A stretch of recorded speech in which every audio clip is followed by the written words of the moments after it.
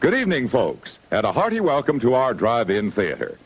We have a wonderful evening's entertainment lined up for you, one that will provide several hours of pleasurable relaxation and diversion for you and your family.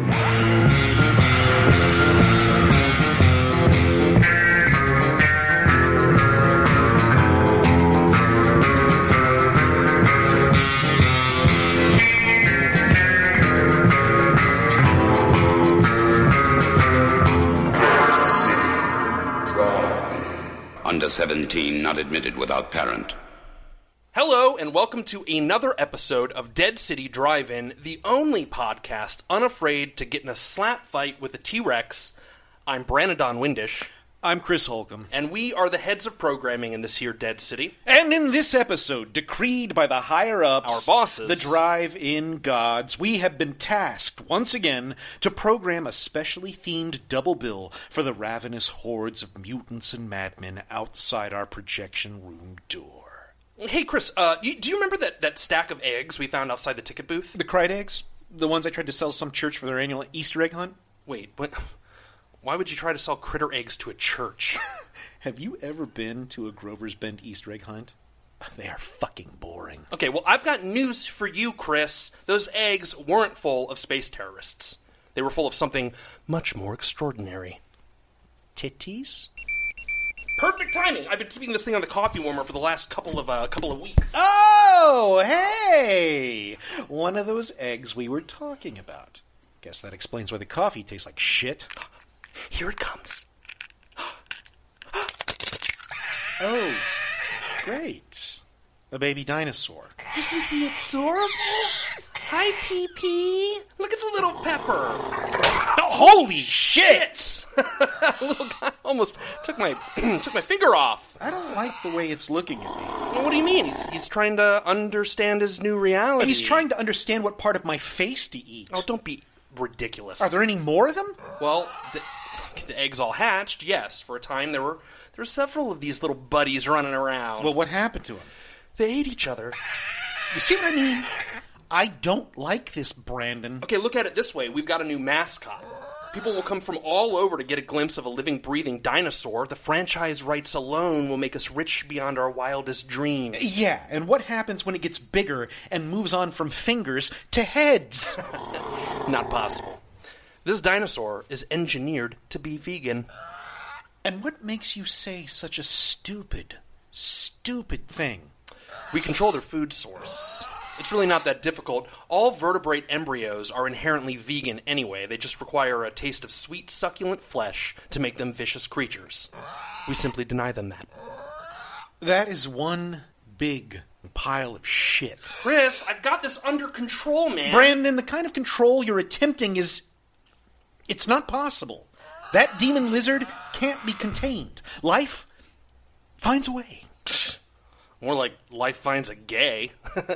Right, little buddy? Ow! Hey, that's what you fuck get. You! That's it. You're going into cryo storage until you learn to not bite at fingers. Chris, is the popsicle freezer still running? You cannot put him in the concession stand. I mean, think of all the damage it'll cause if it gets loose. Think of all the inspiration that Dino Damage will give us when it comes time to program our next double feature. Clever girl. Well, here we are again. And we've got another fantastic guest sitting across the table from us this evening.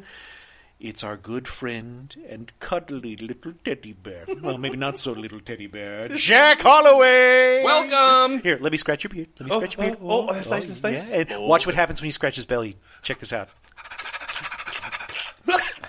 I started farting. I can't. Those are queefs. Oh my gosh! Ee, ooh, ah, ugh. Too soon? Yeah, way too soon. Welcome back, Jack. Hey guys, thanks for having me. Absolutely. We had so such a cool. great time with you. We just couldn't wait to have you back again. Also, our other guest couldn't be here tonight. That's understandable. Yeah. So, Jack, I want to ask you a question here. Yes. What is your relationship with dinosaurs? I just thought they were the neatest because it was the closest to the idea of like another time when kind of monsters, but not monsters, they're animals, but like this separation of another world and mystery and these things that are basically giant monsters and they're all different kinds. Some can fly, they've got power. It's like, it just blew my mind. And that's, I don't want to get ahead of myself, but it's strange. If you have a movie that you can almost remember every detail of, where you were when the trailer happened, what you remember, what happened before, after you saw the movie, you remember story. That's my pick. Well, I won't give it away. I don't know if we're... No, the movie you chose is that for you? That is that for me. And I didn't realize that until I started researching. And I was like, oh yeah, I can remember like every detail. So it was one of those movies where you go, this is a milestone for me. This changed my life. Were you 12 when your movie came out? I was 12. Okay. I was 10. So I remember also very distinctly. Yep. What about you, Chris? What's your relationship? Are you like most boys that discovered dinosaurs and were except I was pretty young. I don't know. I think it was probably like 4 or 5 when I got totally enamored with dinosaurs.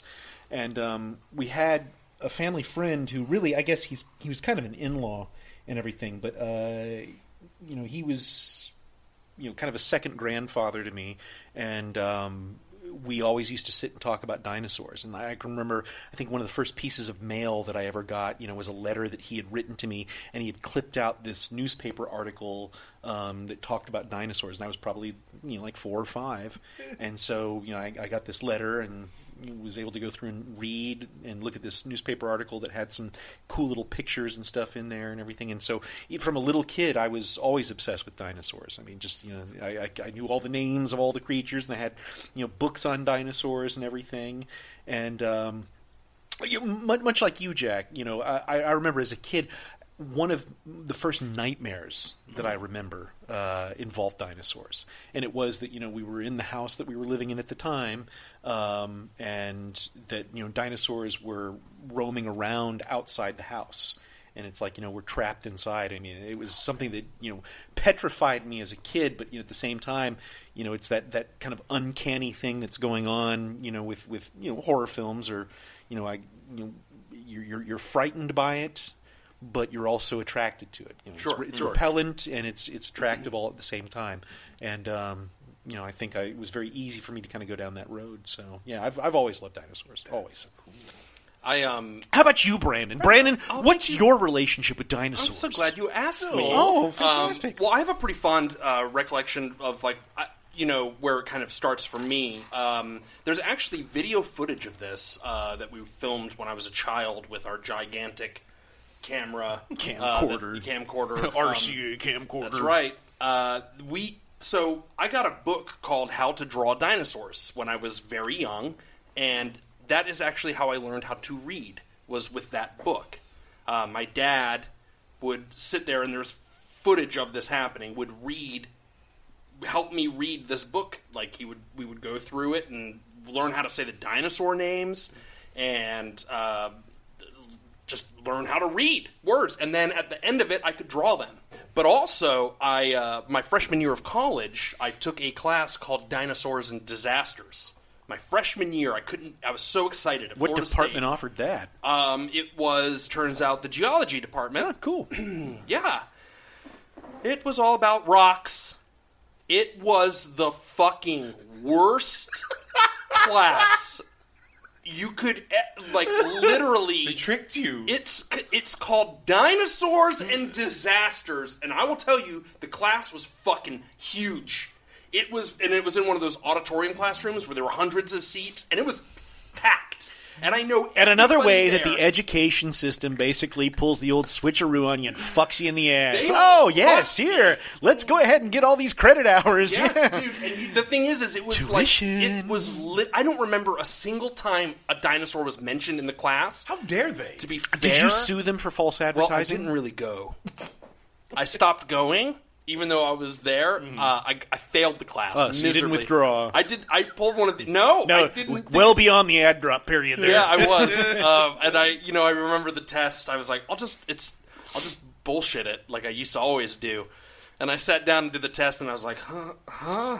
Oh, no. Rocks. So I remember seeing the grade, it was like an F, and I was like, well, there goes my scholarship. Dropping out of college. Fucking dinosaurs and disasters. And was this your first semester? That was my first. It was my first semester. I feel like it was. That would have ruined college. It fucking ruined college for me. I didn't. I had one more year in me. I only did 2 years max.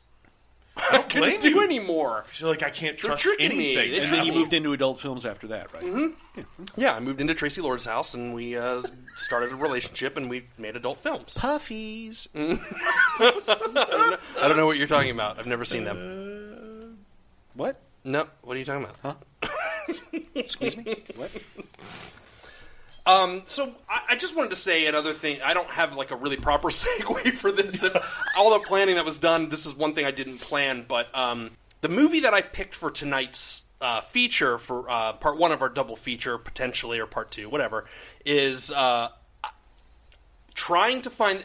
it was a fucking nightmare to try to watch this movie. So I'd seen it before, streaming... for free on my Amazon Prime. I was like, sweet, cool. That's how I watched it for the first time in my life. And I was like, oh my god, where has this movie been? I love this movie. When we started talking about this episode, I went back to watch it. I did a little bit of research. I was like, okay, there it is. It's not free anymore. I'm going to have to pay to rent it. No big deal. Fine. Whatever. Although, strange. The night before we recorded this podcast,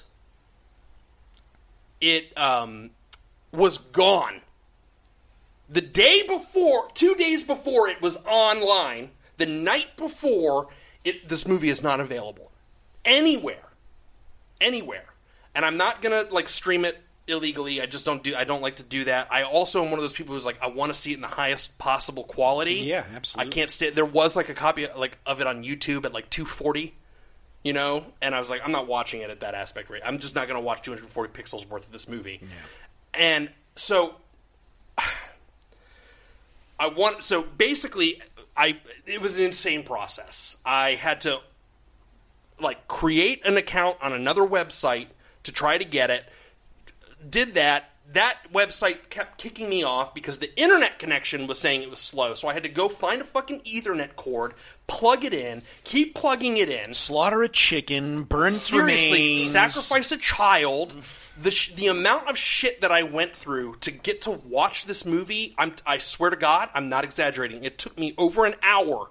I was in the worst mood by the time I sat down to watch the movie. I was livid. I was so angry. Then the movie starts playing. 7 minutes into the movie... Buffering. Stops. No, it's not even buffering. It says, it needs to be an SD. Because the HD presentation, your internet speed's not fast enough. And I'm like, I plugged it in, and I got really fast internet speed. Kept getting booted out, kicked off. I had to go through the Xbox now. I had to hook up my Xbox. Like a nightmare. The point is, everything that could possibly go wrong trying to watch this movie on a streaming form went wrong. Which I also found ended up being extremely fitting because that's exactly what happens to the people in this film. So you're like, I totally get it. I got it, totally. Maybe it kind of added to the experience. So the film that I have picked for our drive-in double feature of Dino Damage is The Land That Time Forgot. Must have been a little after 3 o'clock in the afternoon that it began. The afternoon of June 3rd. 1916. Fire 1, Fire 2.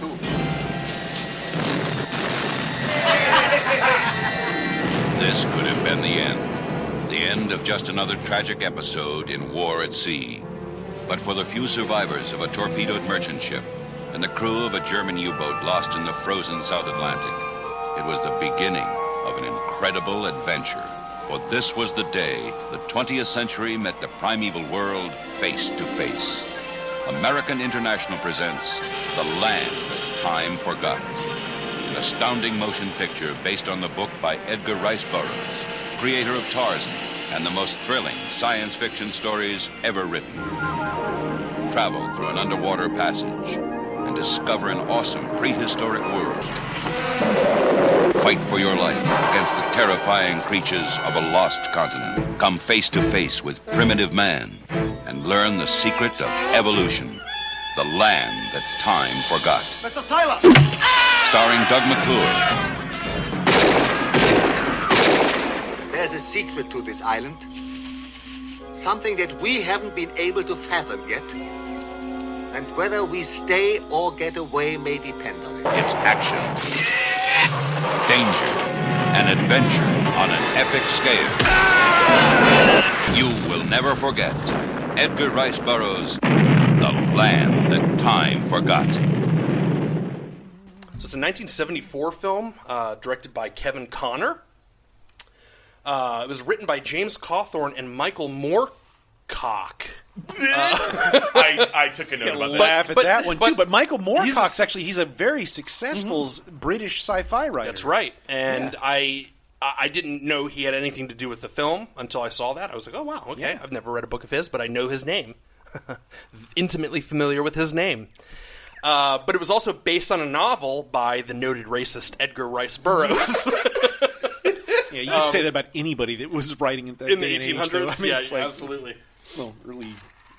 I've never read the book actually, but and so anyway, and it's starring Doug McClure, John. How do you say that? McInerney. McInerney. Thank you. Who Or for McInerney. the longest time watching the movie, I was like, oh, "That's the dude from Willy Wonka. That's the German or the guy that is the spy." Slugworth. Slugworth. I was like, I paused the movie. I was like, "It's Slugworth." Strike that. Reverse it. And I looked it up, and I was like, "Oh no, it's not. It's actually a very successful British actor who's done a ton of stuff." And then also Susan Panheligon. Probably, honestly, I don't know if she ever worked again. I wouldn't be surprised. But also, there are a bunch of other names that are in the film. They're all characters. Like I couldn't tell you a single person's name, but the film is full of these interesting-looking characters. Characters or character actors? Now, I'm going to say characters. Whether the casting, I think, is great. Like they came right out of Central Casting, that kind of thing? Sure, but they're all really good. But I mean, you've got the weirdest assortment of people that all of their faces are super memorable. Mm-hmm. So that when the shit hits the fan, you're like, oh no, not him in his face! Yeah. And they're all in the military uniforms. Yes. So it's hard. You can't really distinguish them from the costumes. Right. So it kind of separates. Anyway, so let me go ahead and read this IMDb synopsis for The Land That Time Forgot. During World War I, a German U-boat sinks a British ship and takes the survivors on board. After it takes a wrong turn, the submarine takes them to the unknown land of Caprona, where they find dinosaurs and Neanderthals.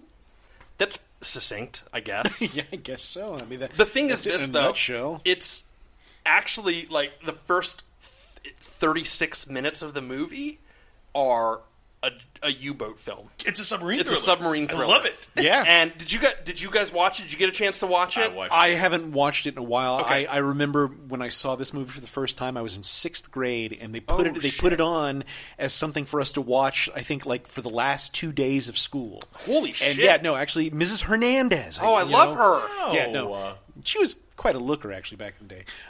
Fucked her. Anywho, but no, we watched this movie in her class. And you want to know something? Why'd you say that, Jack? Oh, wait, hold on. I'm trying to have it real serious. Oh, Sorry, it's a story. sorry. Tell us I'm about, sorry. Tell us about Miss Hernandez. Tell us about how Miss Hernandez What touched grade you. But anyway, no, I was in 6th grade. Sixth Sixth grade, and we put this on, and this was just one of the movies we watched during the last couple of days of school, my 6th grade year.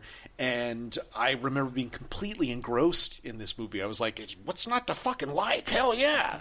I mean, it kind of reminded me a little bit of Mysterious Island, the one where Herbert Lom... Which I just watched the other night, by the way. Herbert Yeah. Lom plays Captain Nemo Nemo. in that one. Great movie. Yeah, it is a Great movie. So stylistically, it reminded me a lot of that and everything. But yeah, I love this movie. And so, but it's been 30 years since I've seen it. So. Do me a favor then, and read this review that we found here on IMDb. It's one of the worst reviews on IMDb. Now, haters gonna hate, but this one... It's a fairly recent review, too. Is it? Yeah, well, here, look at this. It says, a movie that should be forgot. Wait a minute. Instead of The Land? Yeah. I get it. So this guy's clever. Super doing a clever. thing. Yeah. This person's clever. And listen, this person's name is View and Review. Oh, okay, so they do this professionally, probably. Yeah, I guess so. Yeah. Okay. Because everybody can make a living, being a critic on IMDb. Of course. Oh, no, wait, no, that's View and Review 28. Oh, no, that's the date that they wrote. Yeah, no, they posted this the 28th of April. I apologize. Just a little over I'm sorry, View and Review. I didn't mean to make you sound unprofessional. All right, so here we go. Here's the worst review on IMDb for The Land That Time Forgot, entitled A Movie That Should Be Forgot. If I said that this movie was terrible, it would be a mild criticism. In a benign version of World War II, it's World War I, fucker, a life raft of no more than 8 people take over a German U-boat just to have the merciful Germans take it back over so that the Westerners can take it over again and they all work together. That sentence is a run-on and it makes no fucking sense. Written by an idiot. Yes. It is a review written by an idiot, full of sound and fury. Signifying? Bullshit. They're like, wait, they're trapped in World War II, so they're wrong on the World War II. They seem to be really like... Well, it's kind of a time travel thing anyway, right? They're going to a land that time forgot, but this person forgot what war it was, so... Sweet. Anywho, but not to get too They can't be nitpicky. bothered to pay attention. So, they all get lost and end up in a tropical land with large plastic dinosaurs. There's no way to watch this with any enjoyment after having watched Jurassic Park. I get it, the 70s, but good God, this was atrocious. Even if we take away the toy dinosaurs, it was a horrible movie premise and all. A merry troop of one-time enemies ends up in a strange land with dinosaurs. I don't know, that sounds like a fucking brilliant idea. Dope. Exactly. What the fuck, man?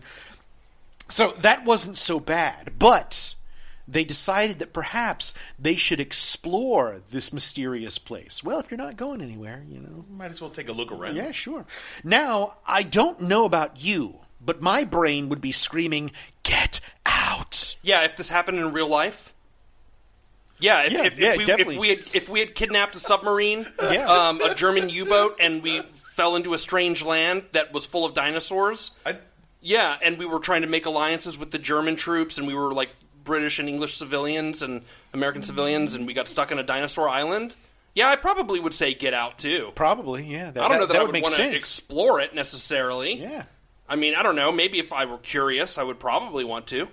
Maybe, But even if there was a tad bit of curiosity, it would have been all erased with the first casualty to some overgrown lizard that's all teeth. Oh my God, man, the fucking writing on this is just it's brilliant. pristine. No, man. it's wonderful. I've got half a What chubby a good right now. writer. Yeah, definitely.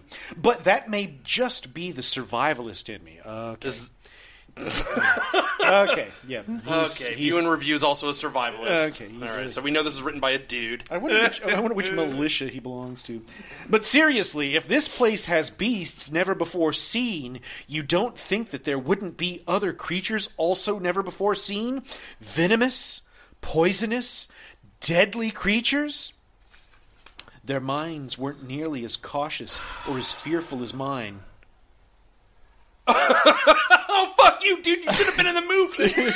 Holy shit. After all, they did befriend one another after trying to blow each other to bits. I see that the movie was based upon a book. Perhaps the book was actually worthwhile. View and Review. He's not a reader, I guess. He's not a writer either. So, all right. Land That Time Forgot is an Amicus film. Oh, even better, man. And Amicus was like Hammer's rival back in the day. Hammer Films was the other British production company that was notable for making their blood and breasts horror films. Well, they did Tales from the Crypt, right? They also did... and the Vault of Horror?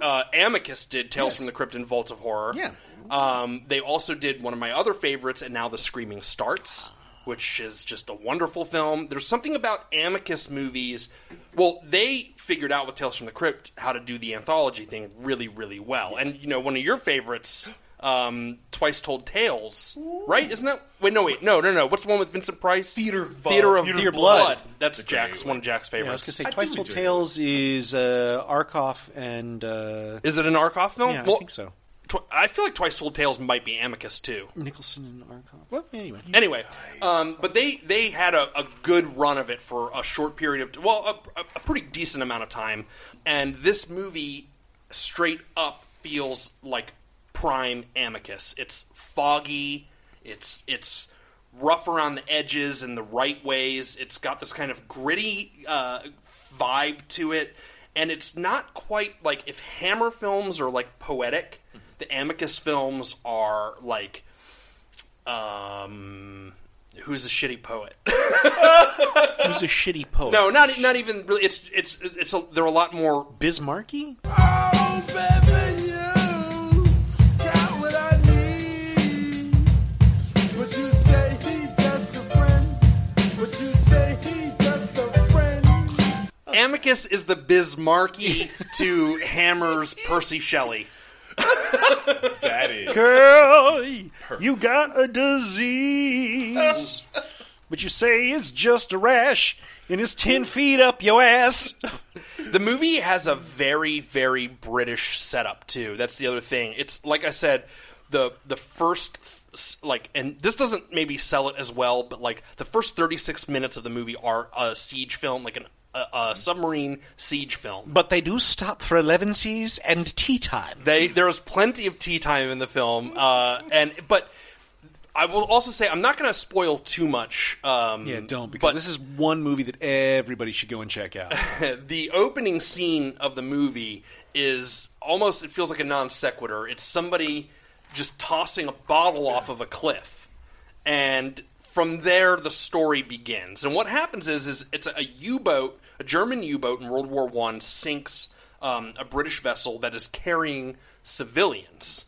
The civilians all kind of gather together in a very foggy ocean. There's a pretty disparate group of individuals, very cool looking people. Like, everybody's like very fascinating looking. And the costumes are pretty good in this too. Dude, the costumes are great. That's the thing. So everything is super textured. So, like, it feels lived in. It feels very real. And that extends to the dinosaurs later on in another way. These guys all realize, like, what the fuck happened? It's kind of like Lifeboat. It's like all the survivors gather together and like, fucking, what happened? And they're like, holy shit, we just got sunk. And then they hear a noise, and they see this German U-boat coming toward them. And they're like, that's the motherfucking boat that sank us. And they all are like, we're going to take it. Let's get him. This is dope. And there is an attack scene, a siege, where they climb onto the U-boat, and all the Germans start popping up, and they just beat the shit. They take them down one by one. It's actually really exciting. Like, when I watched it the other night, it's like playing whack-a-mole, actually. It's like what was that? They pop punk. Yes, the one guy like just jumps down the hole like into it, and like the guys are like looking at him as he comes in. He's like, "Huh!" And he just like attacks the guy. It's awesome. It goes on for an extended period of time. Ultimately, they take over the U-boat. These British and Americans, take over this U-boat. The Germans are kind of like, oh, they didn't want to do it in the first. They're kind of upset about it, but they decided to play along for now, as the guy makes in his like announcement to the crew. Eventually, after an extended period of British time where they're drinking tea with each other, the German is like extremely gentlemanly. He allows the guy, he's like, have my quarters, and he like is sharing. They're having dinner with the one woman. It's hilarious, and it's so gentlemanly. It's like, there's no way this kind of shit would go down now, but they're like, come, let's discuss rationally. Well, there were still, gentlemen that lived in the time of Elveron. We forget about the, I forget, what does he say? He says something to everybody where he's like, we forget about there is no Germany. We give up at this point. We become friends. We become allies. And the Americans are like, not in this fucking boat, buddy. But they eventually go along with it. They form an uneasy alliance with the commander. And then what ends up happening is they see an American boat. Yeah. Or maybe it's a British boat. And they're like, we've got to signal these guys. And you know how you tell the difference between an American boat and a British boat? How? The British boat is not circumcised. Jesus. I did know that. So they're trying to signal. They're like, hey, we've taken this U-boat over, and the other boat's like, it's a fucking fucking U-boat! Shoot him! Shoot! And they're like, no, wait! Shoot So him! They Shoot end up him! having to go below surface and sink down to the depths. And Doug McClure happens to be... His father happened to have built the submarines, so he knows these things like the back of his hand. So he knows what they're capable of. Amazingly convenient. It's great, but it's almost like the way it's revealed is like totally acceptable to me. Anyway, so they sink down. There's a very tense sequence where the submarine is like sinks to the deepest part of the bottom, and he's like, "I told you it'd work," and it did. And then they end up, long story short, too late. They end up navigating through an iceberg into an uncharted land. And immediately, it's a plesiosaur attack. And from there, the movie, 36 minutes in, turns into a fucking dinosaur nightmare. Yes! And the way it happens, it's like Doug McClure is like looking out of the periscope, and this thing just like attacks it, and he like looks, he's like, been under this fucking U-boat for way too long. He kind of like rubs his eyes like, so cool, man. But then they go up, and the German commander's just kind of sitting there like, wow, this is pretty beautiful. Next thing you know, this fucking plesiosaur, the way it's like this crazy thing. And the dinosaurs in this movie make the worst noises. And I don't mean like awful, like bad in the sense that they just like, they're like, let's put this noise It's in. like Jim Carrey, you know, when you want to hear the most dinosaur sound in the world? Want to hear the most annoying sound in the world?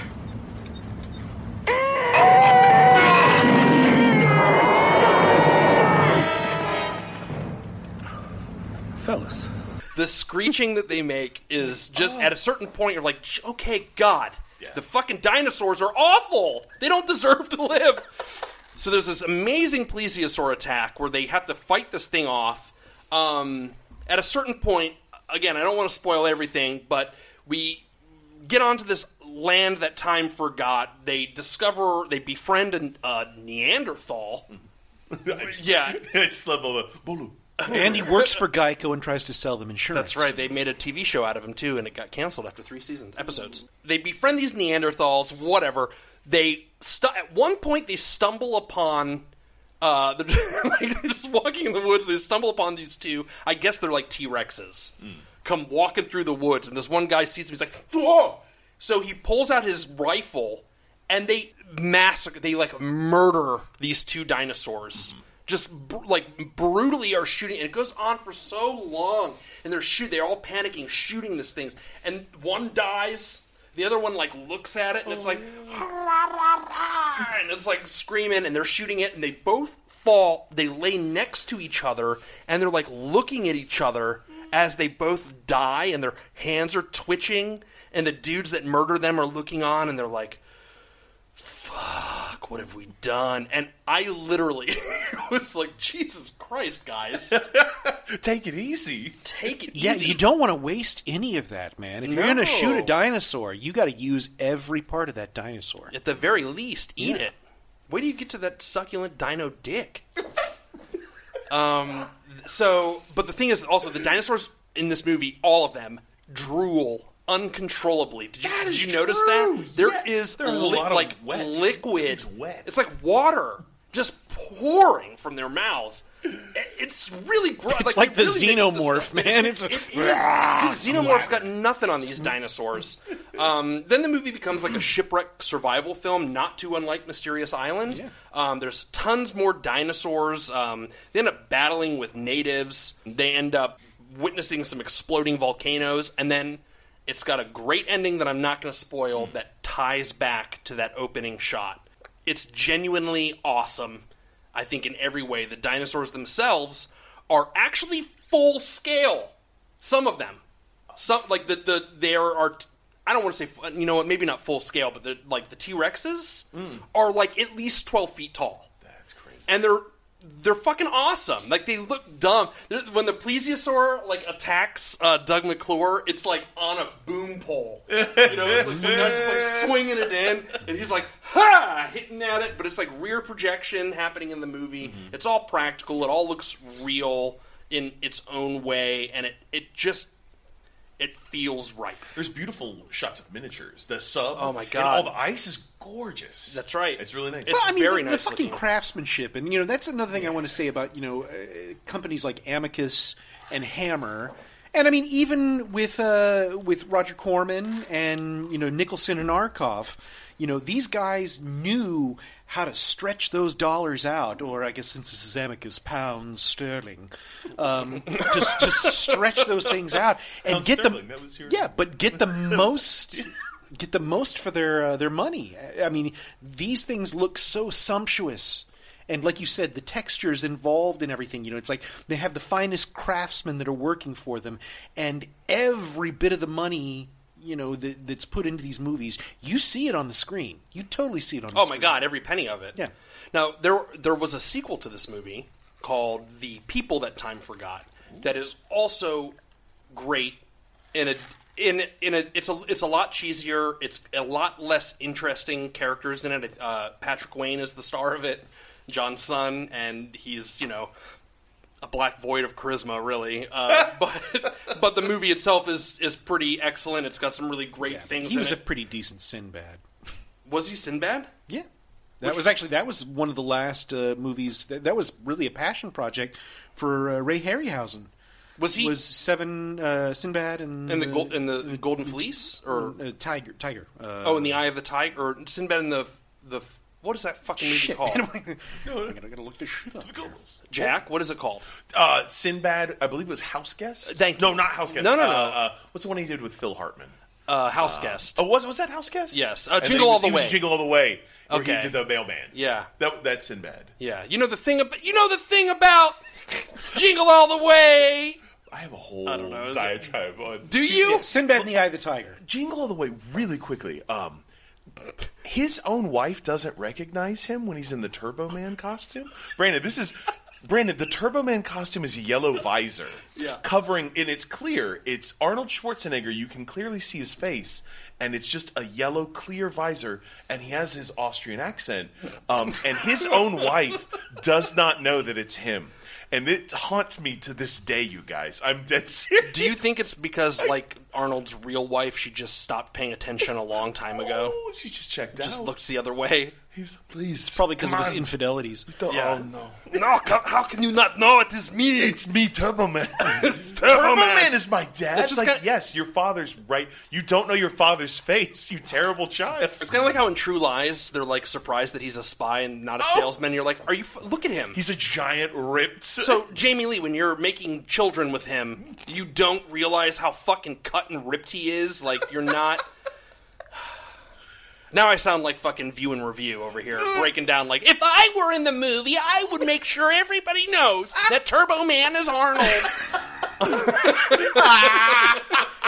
Hoist by our own petard. So, I'll wrap it up about my love for this movie, but some of the little drive-in totals about this film, why I really feel like it belongs. One, I just don't think enough people have seen it, and it is fucking hard to find right now. Yeah. It's got a nautical hijacking. Like Jack said, it's got these gorgeous miniatures, specifically of a submarine. Awesome. And, the scene where it's navigating through the rocky terrain, the crab, it's actually kind of tense. Yeah. Like, genuinely good. Like, all of the action... Okay, so the first 36 minutes of that movie, the action is, like, believably tense and engaging. When the dinosaurs hit, it starts getting a little ridiculous. And that's all kind of, like, goofy. But you buy into it. But you buy into it because... Well, at that point, you've already invested in the story and the characters. Well, they spent a lot of time setting up these characters, and there are certain points in the movie where, like, there's mass death. Like, 4 characters that you have come to love or like or recognize throughout the course of the movie will they get killed like that. In a Neanderthal attack, like 4 people die, and you're like, oh my god, not that fucking guy! Yeah. And actually, it kind of happens throughout the entire film. The stakes are high in this movie. I'm going to say that. It's got Are they like dinosaur steaks? Of course they are. Bronto burgers all around. Fantastic.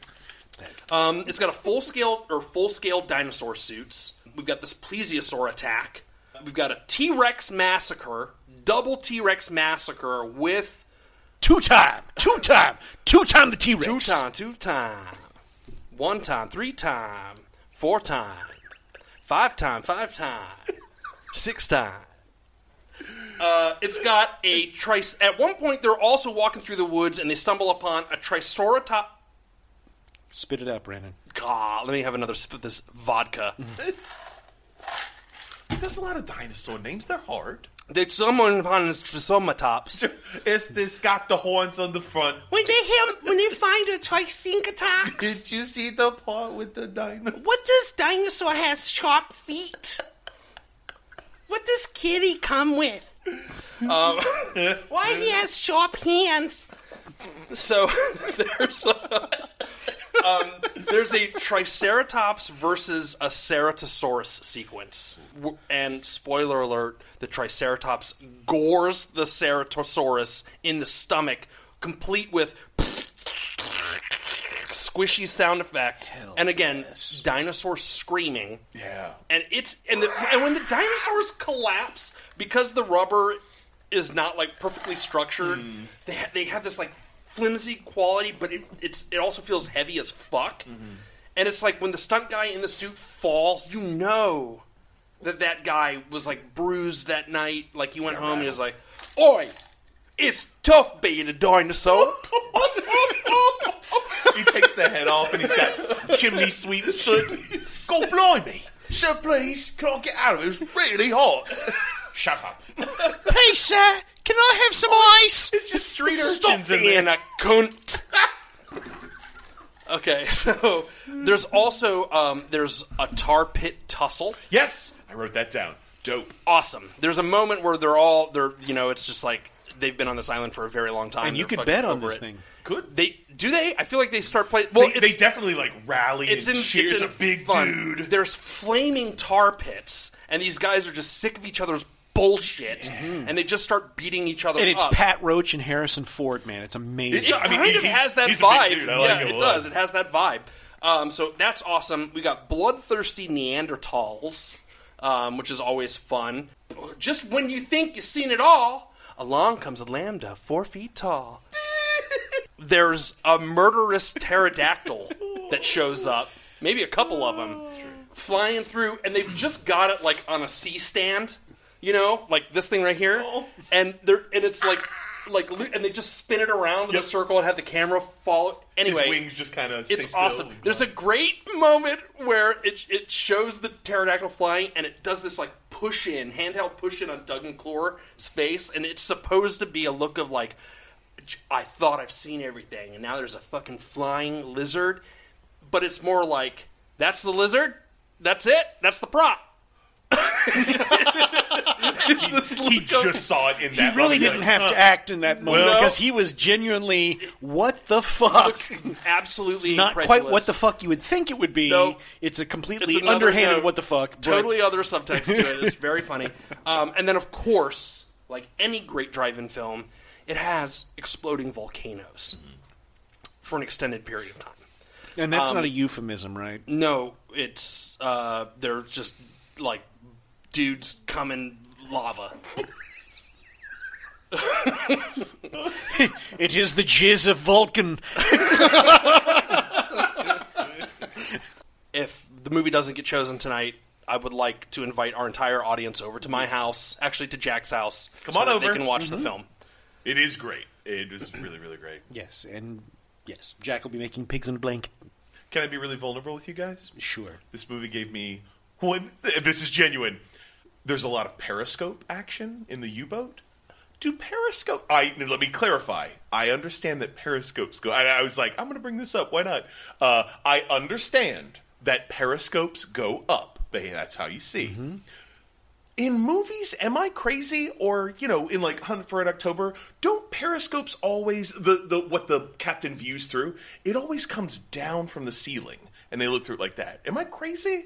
Because this one, it comes... So it goes up and down at the same time? Well, no, this one comes from the ground. The ground? I don't know, and you can totally cut this out, but I legit was like, am I insane?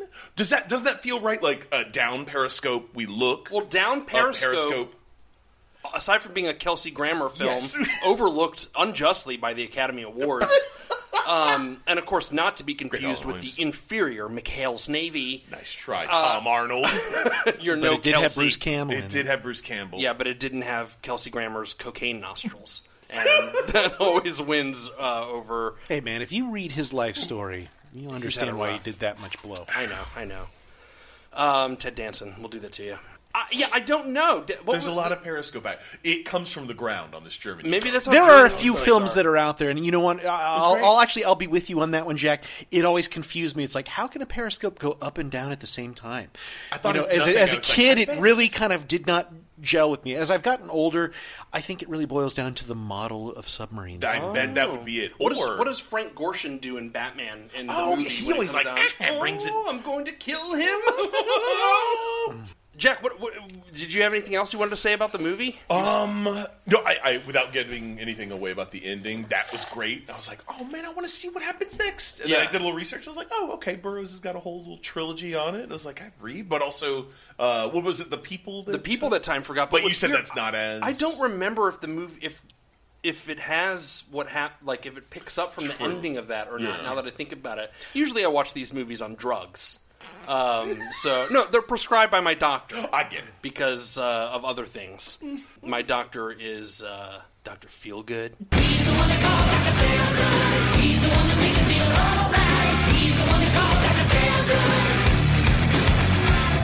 So, let me ask this. Does Doug McClure have a thing with, like, nautical themes and everything? Because, you know, something else that brings to mind is Humanoids from the Deep. Wasn't Doug McClure in that, too? Oh, my God. Do we think that, like, maybe some sort of, like, weird He's creature... wearing the same outfit. Kind of, sort Or of, is it? Or is Vic Morrow wearing his outfit? No, Vic Vic Morrow Morrow wears is- the white turtleneck. Yeah. But There were a lot of it's turtlenecks. totally McClure's outfit from Humanoids. And that being a Roger Corman film, too, you would think that, oh, yeah, okay. Oh, my God. Let's go ahead and can you please just bring in some costume pieces that I can take a look at? I can't believe that I didn't even put that together. That Yeah. was that Doug McClure. This whole time I thought it was. We gotta Troy open the McClure. tuna can factory and make sure that we get those damn fish people that have been raping our women. Graphically raping them, by the way. raping, yes. Yeah. Humanoids from the Deep, man. It's Great movie. It's definitely worth a watch. Great movie. Not for the rape. Not for the But watch. you'd be surprised at Come for the rape. Stay for the awesome visual effects. When you say come for the rape, What do you think I mean? I arrive. Thank you. That's exactly what I meant. Jesus, Jack. You ain't got no future, Jack. You're an A1 nut boy. And Grissom knows it. Now we're going to have to make it a running joke in every episode. We're going to have some sort of tribute to William Hootkins in every episode, man. Bill Hootkins, Billy wherever you are, man. Hoots! Yeah. Let's take a moment here and have a word from our sponsor. Thinking about exploring unknown islands lost to time?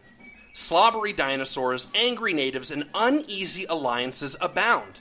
You gotta be careful out there, friends. And for that, Mauser Rifles has your back. That's right, the 1915 World War I German classic Gewehr 98 is just the bolt-action rifle for you. Let's say, just for the sake of it, you're strolling along in this mysterious volcanic new world, and you see a couple of T-Rexes ambling along, minding their own business. Not for long! You can straight up murder them with the Gewehr 98.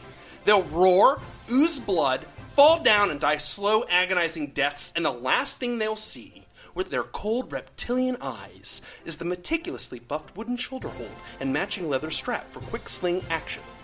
And as you can see over here,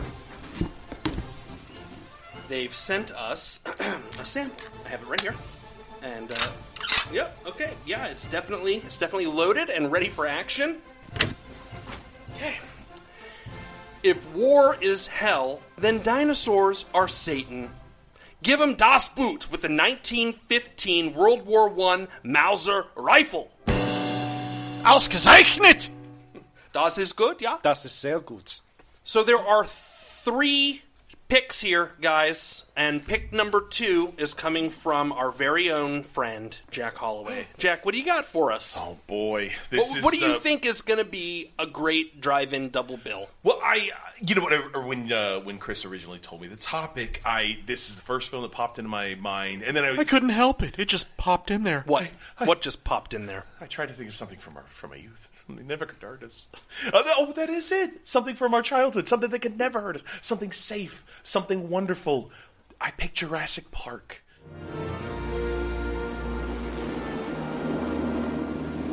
There it is. Welcome to Jurassic Park. We've made living biological attractions so astounding that they'll capture the imagination of the entire planet. The most phenomenal discovery of our time. How'd you do this? Becomes the greatest adventure of all time. Can I touch it? Sure. Universal Pictures presents. You feel that? Hold on to your butts. A Steven Spielberg film. Fences are failing all over the park. Yeah, that's nice. Gotta go. An adventure. Look out! Down! I can't get Jurassic Park back online. 65 million years in the making. Jurassic Park. And I hesitated because I was like, "Oh no, I don't want to be basic about it." But you decided to do that anyway. I am a basic bitch, so this makes perfect sense. Basic bitch. Oh. But I would argue right off the bat. Keep going, don't you stop. I would argue right off the bat that if you were having a show about, hey, let's have the best movie about killer sharks, you got to have Jaws. Richard Jekyll in fucking Mako Jaws of Death. Okay, but Sure, Jack, yes. we didn't say the best dinosaur movie. The best for a drive-in. And I realized, we are in some crazy times right now. Back in June, #1 movie in America was Ghostbusters. Damn it! I think that is true. Jurassic Park. Yeah, no, so it did. It came out again and set some new box office records. A little bit over $500,000. It's Yeah. Cool. But, Well, really, can we complain about that? No. There's a double feature right there. Yeah, dude. Ghostbusters and Jurassic Park. You I kidding would me? totally pay top dollar to Yeah, go see in those real movies at the life, drive-in. in real personal life, that's my number 2 and my number 3 favorite film of all time. Jurassic Park and Ghostbusters. And Jaws being number 1. And Jaws being number 1. That's like my top 3. There's your triple feature. That's my triple feature. That actually, Brandon would every probably go, and it would be the sort of thing where, you go have a triple feature of that, and then there's this one car that, doesn't leave the drive-in after all the other cars have left, Brandon. and you walk up there, and you realize something's very different about this car, and you're tapping on the window, and as you tap on the window, something is kind of just, jostling inside, and you realize that the entire cabin of that car has filled up with semen because Brandon has watched that triple feature, He's ejaculated begging for someone, so much that he is please. drowned in his own cum. And I know that it's a completely disgusting image, and I will probably be, ostracized for this, but you want to know something? It's the fucking truth. If there was a triple feature of Jaws, Ghostbusters, and Jurassic Park, from head to toe in your ejaculate. Well, thank you, Jack. Yay. Well, sorry. Tell us a little bit about Jurassic Park. So, for the people that they have not seen it, Jurassic Park is a 1993 movie directed by the great Steven Spielberg, written by David Kemp and Michael Crichton, based on Michael Crichton's novel. It stars Sam Neill, Laura Dern, Jeff Goldblum, Rich Attenborough, a whole bunch of people. Samuel Jackson, Wayne Knight. Oh my goodness! Joseph Mazzello, Ariana Mazzello, Richards, yes. Martin Ferrero, yes, Bob Peck. He's good. He's very good. and Beatty Wong. Beatty Wong. Gotta get that Beatty Wong. Beatty Wong. And this bitch. who's the guy that turned out to be a pedophile that meets with Jeffrey Jones? Oh no, he meets with Nedry on the island. Dodson? Nedry. Oh, Dodson. We got Dodson here. Dodson turned out to be a pedophile? Yeah, Dodson's got spoiler alert, messed isn't up- he in the new the new Jurassic World If movie? he is, watch out. I think he's. Where did you hear about what you just said? in there? You might have to edit this out. I thought Dodson. Don't had get us some- sued, Jack. I'm just saying. Huh, all right. damn it. I hope I'm wrong, because every time he shows up, I go, oh. It's like when I'm watching Ferris Bueller and Jeffrey Jones, like, oh, no. Yeah.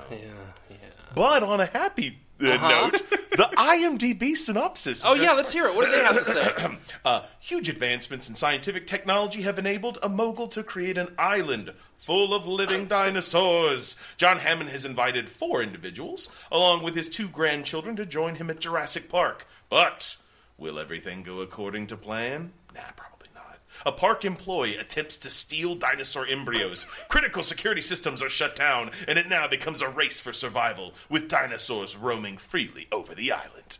Okay. I mean, it's accurate. I'd buy it. A little overwritten, but, like, that's accurate. That's more or less accurate. Chris originally told me, and Jurassic Park popped in there. I was like, no, we got to come up with something else. But then I just kept coming back to it, and I never realized how much of an impact this had. It was perfect timing for me. I was about to be 13 years old. It was 93. I remember the movie theater I saw at Cordova Cinemas. I remember my mom dropping me and my best friend Randy Brochu off at the cinema. Wait, what was the name of the movie theater? Cordova Cinemas. Oh, because in The Land of Time Forgot, it's Caprona. Oh, Caprona. But for a second, I was like, wait a minute. What the hell is that? Oh my gosh, the gods are aligning.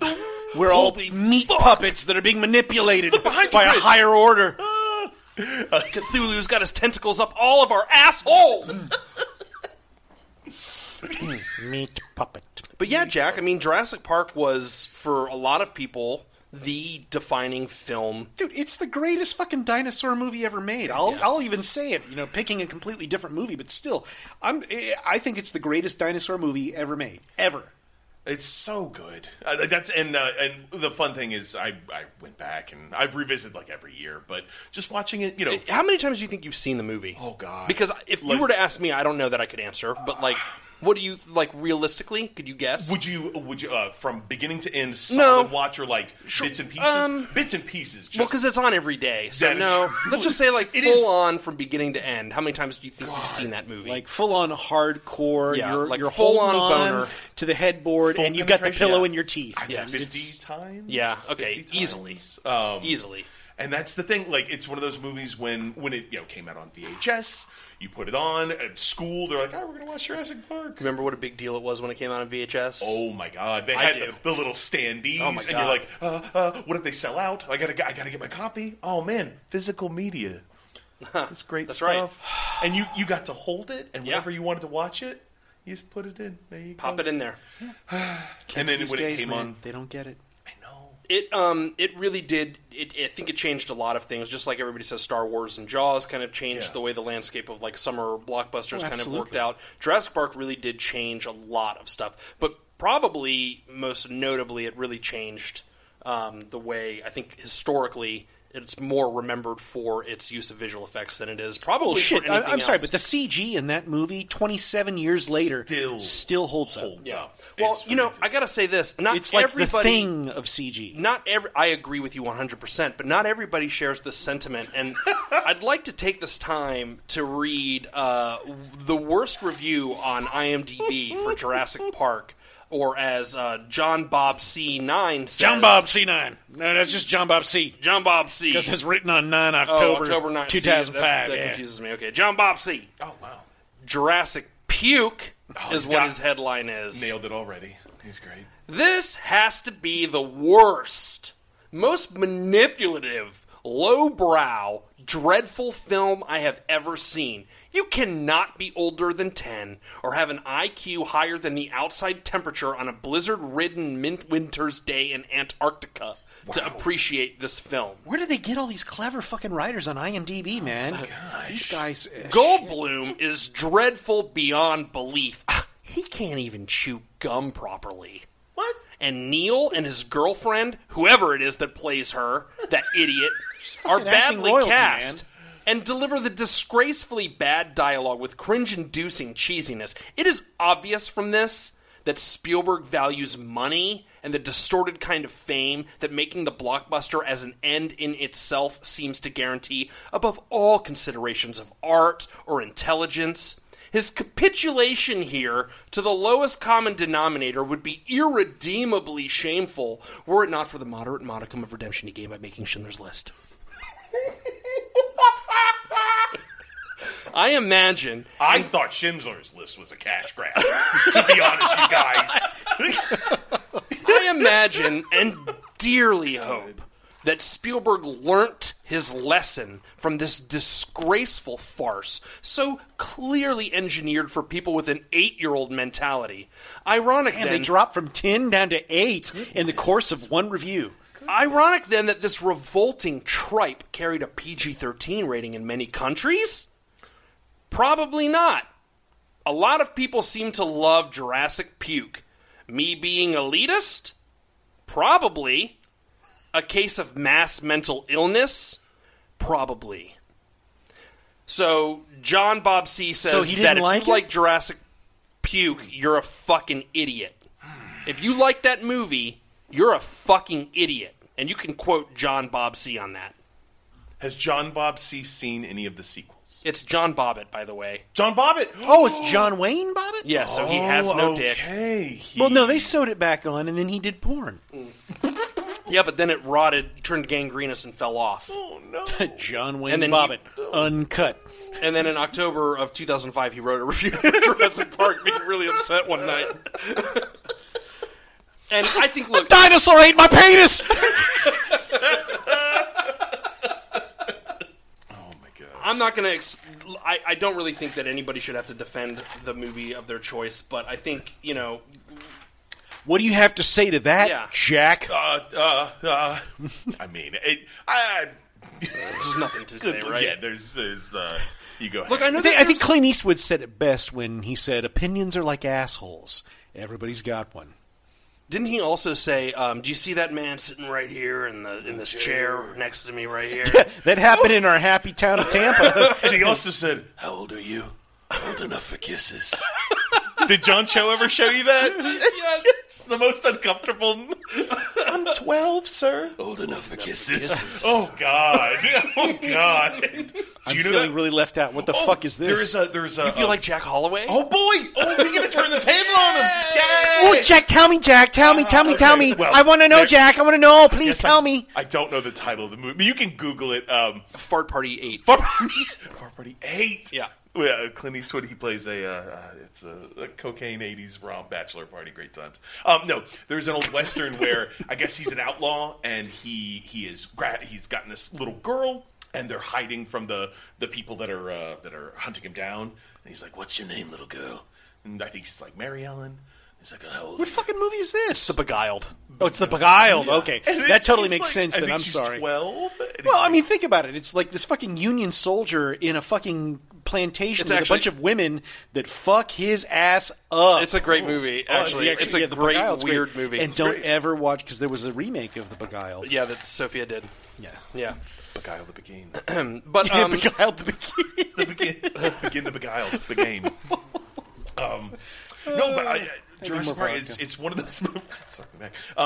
It's definitely, it is, I would say, the movie that's just burned into my brain. Where I saw it, I remember the reveal that the Dilophosaurus has this big frill. I was like, what's happening? I still remember the part where Lex falls through the ceiling grate.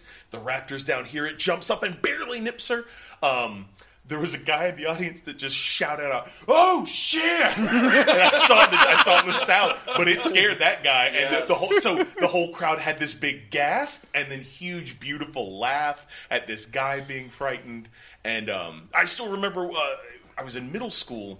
And a kid ran down the hall and was like, "There's a movie about a dinosaur zoo, and they break out and they eat people." And I was like, "Stop everything! What are you talking about? This is pre-internet." And I was just like, "Wait, what? Hold on!" And we're like, "What's it called? What's going on?" Like it was like a 12-year-old boy. Like, this is blowing my brain. Yeah, it was beautiful. I was a kid. I was like 10, and I was at some kid's birthday party, and I remember it was not like somebody that I was actually friends with in elementary school. I was But at you this guys were birthday standing party. out by the air conditioner comparing penises. Well, I think I was trying to fuck his mom, and so I showed up at this birthday party, and leaning against the refrigerator, all cool, drinking my Yoo-Hoo with my dick out. And but I remember this kid got for his birthday, and this was like 92, he got Jurassic Park toys. And I was hyper aware of toys. I mean, obviously I'd like collect crazy, stupid toys, and this was pre the film. And again, just like you said, there was no fucking internet. Not for us to peruse, I should say, at the very least. And so don't fucking call us out in the comments and say, the internet was actually created by Al Gore in 1973. Hoodle McDoodle. Anyway, he gets these, and I'm going, what is this? And I'm looking at the toys, and I'm like, what? And he said the same. He's like, oh, dinosaurs on his dinosaur zoo. And I was like, oh my God. And I found out, like, suddenly, the next day, I just remember... And Brandon was no longer a boy. Right. At that everything, point, he was a man. Suddenly, I started seeing the pattern. Clicked. Yes. Well, no, I started seeing the patterns. I was like, oh, there's a Jurassic Park. There's Jurassic Park. Like, suddenly, the billion-dollar marketing campaign kind of hit me. And I was like, oh, my God. They put the toys out a year before the movie. That's amazing. Which is insane. And those toys, by the way, were fucking incredible. They had Dino Damage. I had every single toy in the original line of Jurassic Park, but I had never heard of it until then. And then there's like a novel, and I was like, oh my God. Bought the novel. See, I read the novel. That was my point of entry. I was 16, I think, when the movie came out and everything. And I had been a huge Michael Crichton fan since I was like 11 or 12. So I'd read, so many of his books, and of course it was just a natural progression to move on to Jurassic Park, and I had read the book before the movie came out, so I totally knew what to expect. And actually, going back to what I had said earlier when we were at the beginning of the podcast talking about the nightmare that I had as a kid, when I sat in the movie theater, I had such a strange emotional response to this movie, because the whole sequence where the kids are in the Ford Explorer, and of course, the power's died, and the car is not moving, and the two kids are stuck in one car, everybody else is in the other car. Gennaro has fled and left them completely. And then, of course, you've got the sequence that is just so well known, where there's the glass of water sitting on the dashboard, and then the ripples within the water because of the vibration from the T-Rex walking through. Earth, Wind, and Fire to thank for that.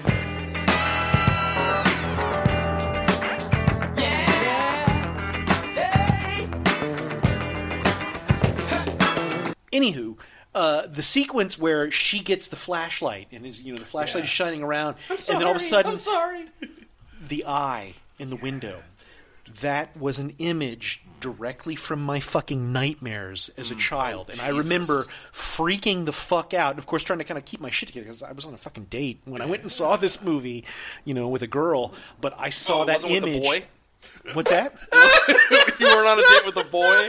No, we hadn't met yet. Okay. Oh, that's right. I didn't know you. You did not know me then. Adorable. No, I was actually on a date with a girl. Okay, cool. Must have been nice. Nameless.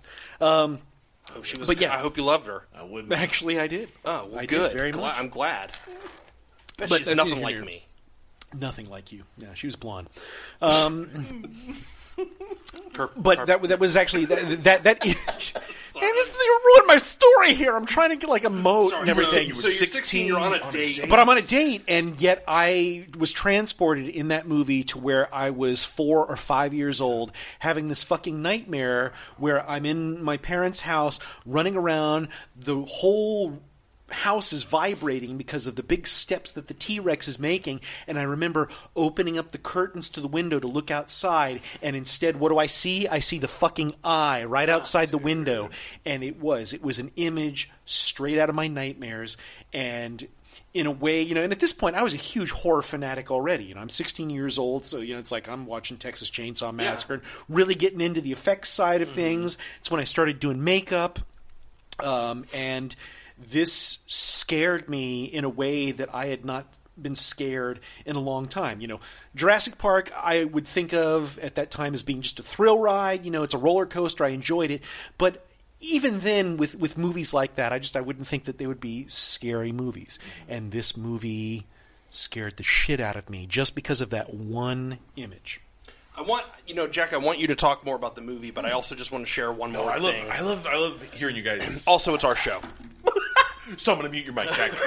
Wait, please stop. And when you're done here, go wash my fucking car. Yes, sir. 2 coats. So now, Jack, don't con me. Okay, I'm sorry, sir.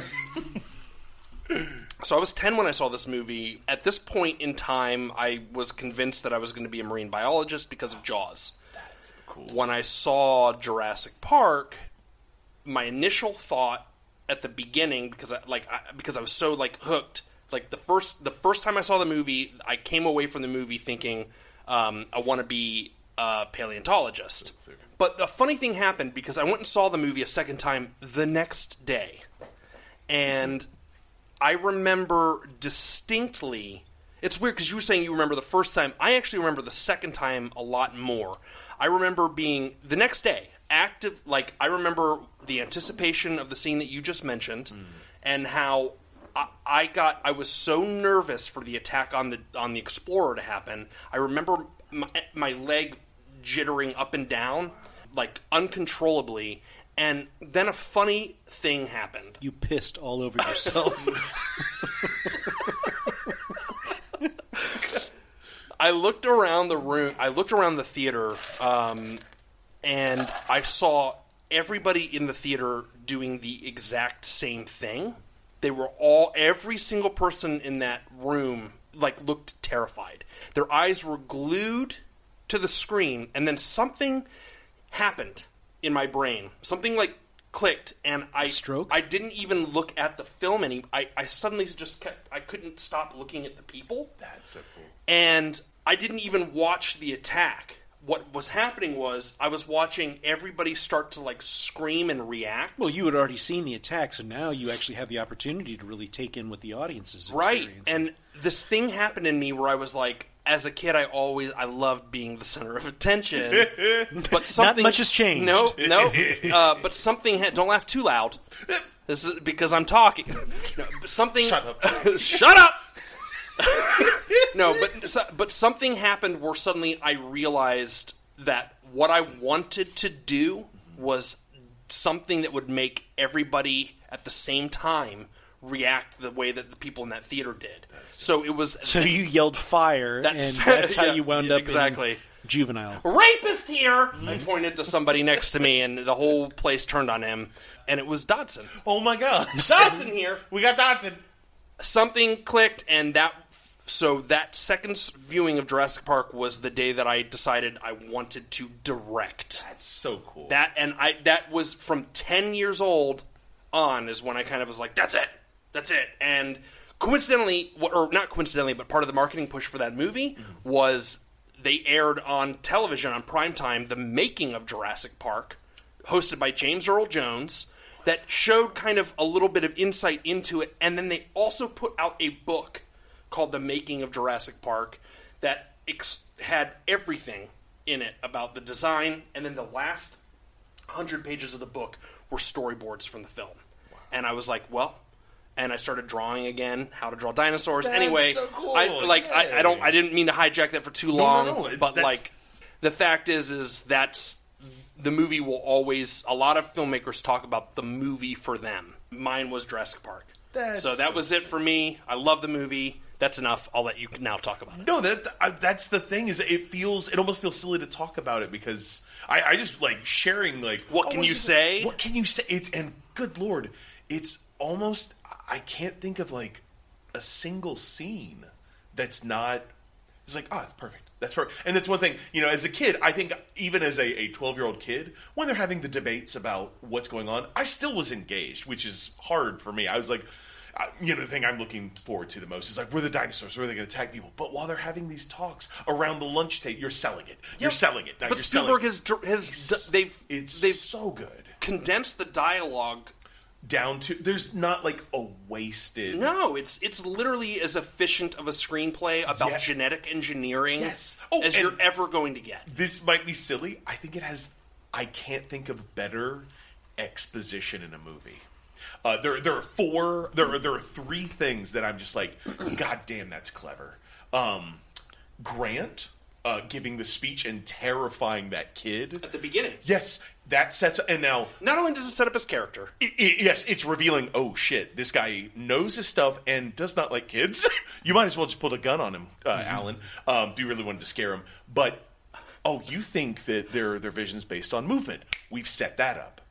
But that's the most beautiful one. That's when the attack happens, not from the front, from the sides. The two you didn't. And then later, when Clever Girl happens, I remember going, they told us that would happen, and I forgot. So when the Clever Girl moment happened as a kid, I was like, I would have. It made me realize I would have gotten eaten too. Yeah. Because in Muldoon, Chekhov's Raptor. Oh my gosh! That's the title of the episode. Perfect. That's it. It's like they told you. That's the name of my new band, by the way. Chekhov's Raptor. I'm there. I would go see them. And also, the most just beautiful. I think this was all Spielberg's idea. Mr. DNA. That's the coolest. Mr. DNA was it's great. So cool. Of like, well, we gotta let people know how. It's such a great way of handling the exposition. Makes perfect sense. You're like, yeah, you'd be on a little dinosaur ride. The book does a really great job. Michael Crichton was fucking brilliant at taking these like high concepts and writing them in the most like easygoing, like everyman kind of. I'm a huge Michael Crichton fan. I know a lot of people that are like, "Fuck, Michael Crichton's writing sucks," and I'm like, "No, kiss my ass, man." The guy has had some of the most successful books ever. No, he's great. He's great, and that's always what it is. It's just like this fucking dick sucker who's like, the movie Jurassic Park sucks. It's like, come on, dude. John Bob. Yeah, it's just time to take you behind the woodshed. How do you not like that's? How could you not like it?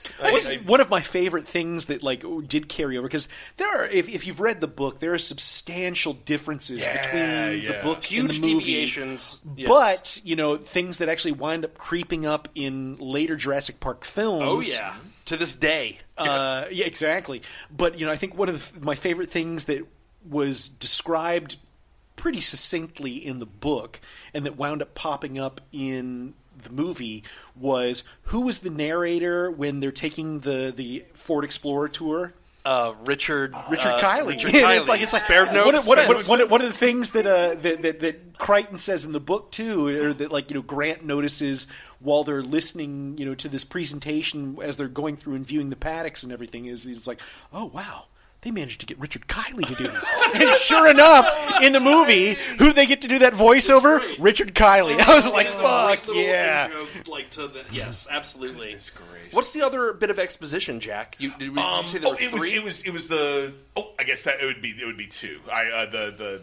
The raptor setting up the attack comes from the side, and Mr. DNA, T-Rex vision based on movement, and then the Mr. DNA. Yeah, I'm sure there's something else in there, but just those three things they come in. It never stuck out as. And now let me talk and break down these things, and it keeps the flow moving, revealing character. Like, it's great. It's interesting too that the movie kind of was under the radar in a way, which is really bizarre, because Spielberg was coming off of a couple of true. He had done Hook, he had done Always, he had done Last Crusade, which is whatever. I mean, I know people like it. What? But this was kind of a return to form for him in a way. But I like to think of it as a culmination of everything that he learned as a filmmaker up to this point. Because the things that he did that I think are brilliant are he took the denser parts of the novel and even the darker parts of the novel, just like he did with Jaws, and kind of was like eating the baby's face off. Yeah, I mean, and which is, it's, I remember, because I read the book. I don't remember if I read the novel before I saw the movie or if it was like in tandem. I know I read that book. I remember reading that book in a fucking U-Save in Town and Country. Reading, and I remember reading the Nedry death scene at U-Save and being like, oh my God, he's like his warm intestines spilling all over. The things he's in it there, getting his head crushed. I just hope it'll be over soon. And Jesus Christ, yes, the violence in the movie is wild, or in the novel is wild. But what's just kind of like in Jaws is the same way. The book Jaws, the violence is there's even a scene in Jaws where the deputy tries to save an old man from getting eaten, but he ends up just ripping his arm off. And the way it's just like, Jaws is not a well-written novel, but it's the visceral violence of it is glah. Jurassic Park, the novel, is very visceral. The movie, because there's a lot of viscera in it. Yeah, but the movie kind of does the same thing without being so horrific. It's not gratuitous. It's not gratuitous, and to kind of compare it in a weird way, like the sequel, The Lost World. There's a scene where a character gets killed in that movie. that was kind of like the equivalent to the lawyer getting eaten off the toilet. That when I saw that, I was like, Jesus. I remember when the guy gets ripped in half in The Lost World, that I was like, I actually was like taken aback in the sense where I was like, too visceral. Yeah. Like, too horrific because Spielberg's such a powerful filmmaker that when you have such a strong image like that, it really can hit home. Yeah. He casts the right actors, so you feel for them. You don't want... This day, it kills me that, like, Quint dies. It kills me that Muldoon dies. Yes. And I love Eddie Carr. Eddie Carr in Lost World. He's the one that gets ripped in half. He works so hard does nothing to save wrong. them. And the poor... I've never felt like more... I've never put myself more in a role than that guy, because the huge truck's going over. He's hero. He grapples it on. Yeah. Now his truck is sliding. Oh, I got to go reverse He's actually really badass in the sequence. He is fucking awesome, and he dies such a. I'm like, oh, Eddie, I liked you a lot. And then also, sorry, one final thing. We hardly got to know you, Eddie. We hardly did. I remember he's backing up so hard that the car is going back and forth. And then he's being attacked, and he doesn't bail. He keeps backing up to give them more time. I was like, Eddie Carr, you're awesome. Yeah, it's badass. Sorry. And it's a really dramatic death. And I think that probably traumatized a lot of people. Yeah. More so than the gymnastics kick. Jeff Goldblum almost saves that moment, but no, you can't. Well, let's kind of wrap it up on Jurassic Park here. We could probably genuinely, I make this joke on every episode about that. We'll save that for our next podcast. I actually think we could create a Jurassic Park podcast and talk about it for years. Yeah. Because there's so much to explore. There's a lot to unpack in that movie. It is such a strong movie. It plays amazingly on a giant screen. I mean, it really does play beautifully on a big screen. But I'm not here to say... It's not my pick. Why don't you tell us... Tell us some drive-in totals. What does this movie have going for it? What makes this movie a good drive-in film? Oh, my goodness. If you were out... I think some of it is just being in nature. If you were in, you're surrounded by trees, surrounded by outside... Big screen, the sound. What's that scratching on my car door? I know. I think it's a raptor. Shit! Can you imagine, like, the idea of being in your vehicle and watching them get attacked? And one thing, oh boy, this Spielberg guy, he kind of knows what he's doing. All the shots as they're watching through the windows, so much as you're in the car and the thing is on the outside of the car, it'd just be so much fun to watch in a car. Frames and frames. Or a Jeep Explorer. Or a Ford Explorer. Ford Explorer. They were Jeeps in the book, right? In the book, but they were Ford Explorers. Because that's the year the Ford Explorer dropped. Yeah, because they paid for to be in that movie. Boom. But yeah, and John Williams' score is just gorgeous.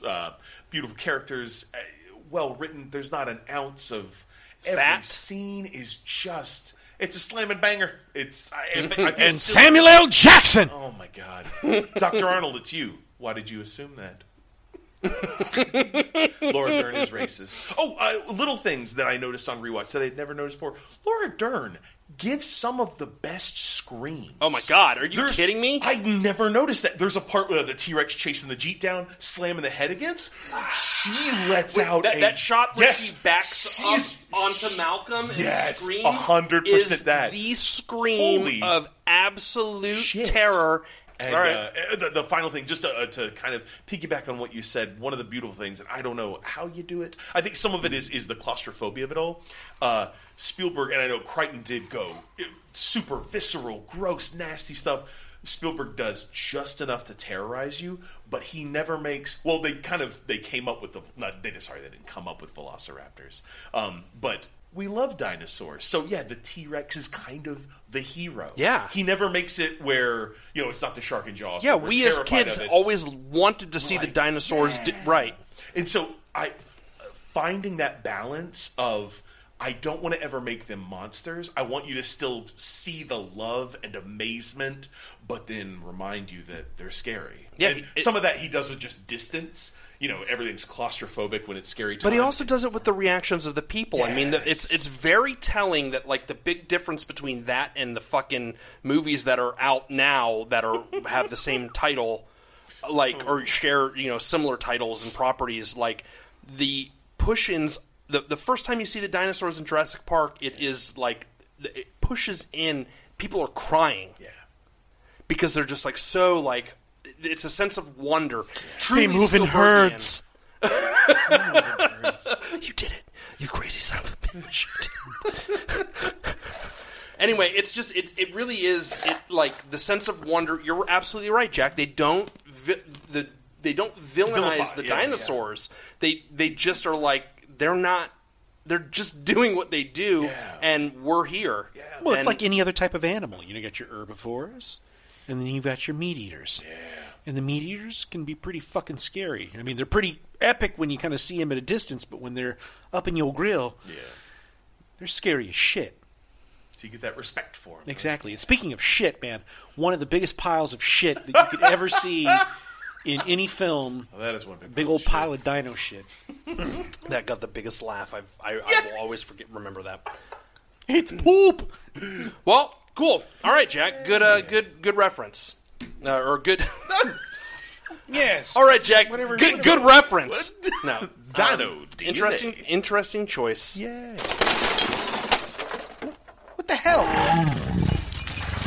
I thought you were going to lock that baby dinosaur up in cryo storage. Well, yeah, I was gonna, but I got all distracted, what with trying to program a double feature. Hello. Well, don't take this the wrong way, but you're being incredibly irresponsible with this whole pet dinosaur thing. Don't get all pre-hysterical on me. We got a regular Austin O'Brien over here. For your information, while we've been talking, I've taught little Puce here a few tricks. You named the dinosaur Puce? Yeah. You've seen Jurassic Park 5, right? They always name dinosaurs after colors, so this little guy is Puce, on account of all that dark red crust around his mouth. That's blood. And your vegan dinosaur is eating a stray cat as we speak. Yeah! That Puce! Drop it! Drop that cat, Puce!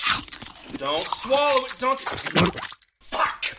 Brandon, you're trying to teach a dinosaur to be a vegetarian. You're deliberately attempting to change its nature. You're not God, Brandon, and Puce shouldn't be alive. Okay, now you've hurt his feelings. Look, he's crying. There's a tear dripping out of his little reptile eye. It's the stupidest thing I've ever heard. Now I'll never get him to wear military-grade weapons and be able to sell them to an underground black market. That's the stupidest thing I've ever heard. Well, what do you got for us, Chris? Classic shit.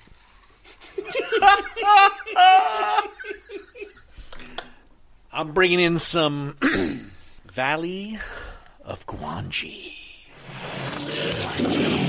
Guanji. Professor, there's a big lizard back there and he's heading this way. Now get aboard.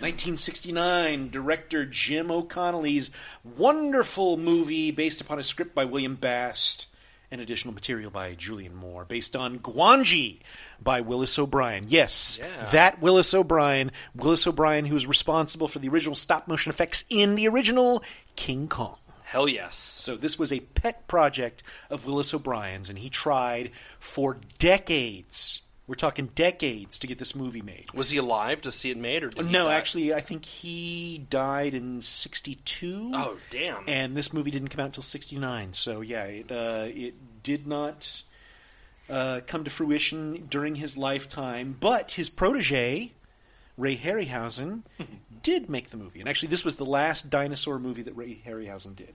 Wow, okay. So, yeah, and it's got a great cast. You've got some real genre veterans here. James Franciscus, who was in Beneath the Planet of the Apes, my personal favorite Planet of the Apes Probably movie. the best Planet of the Yeah. Apes, in He my was opinion. also I'm with you on in that. Dario Argento's Four Flies on Grey Velvet?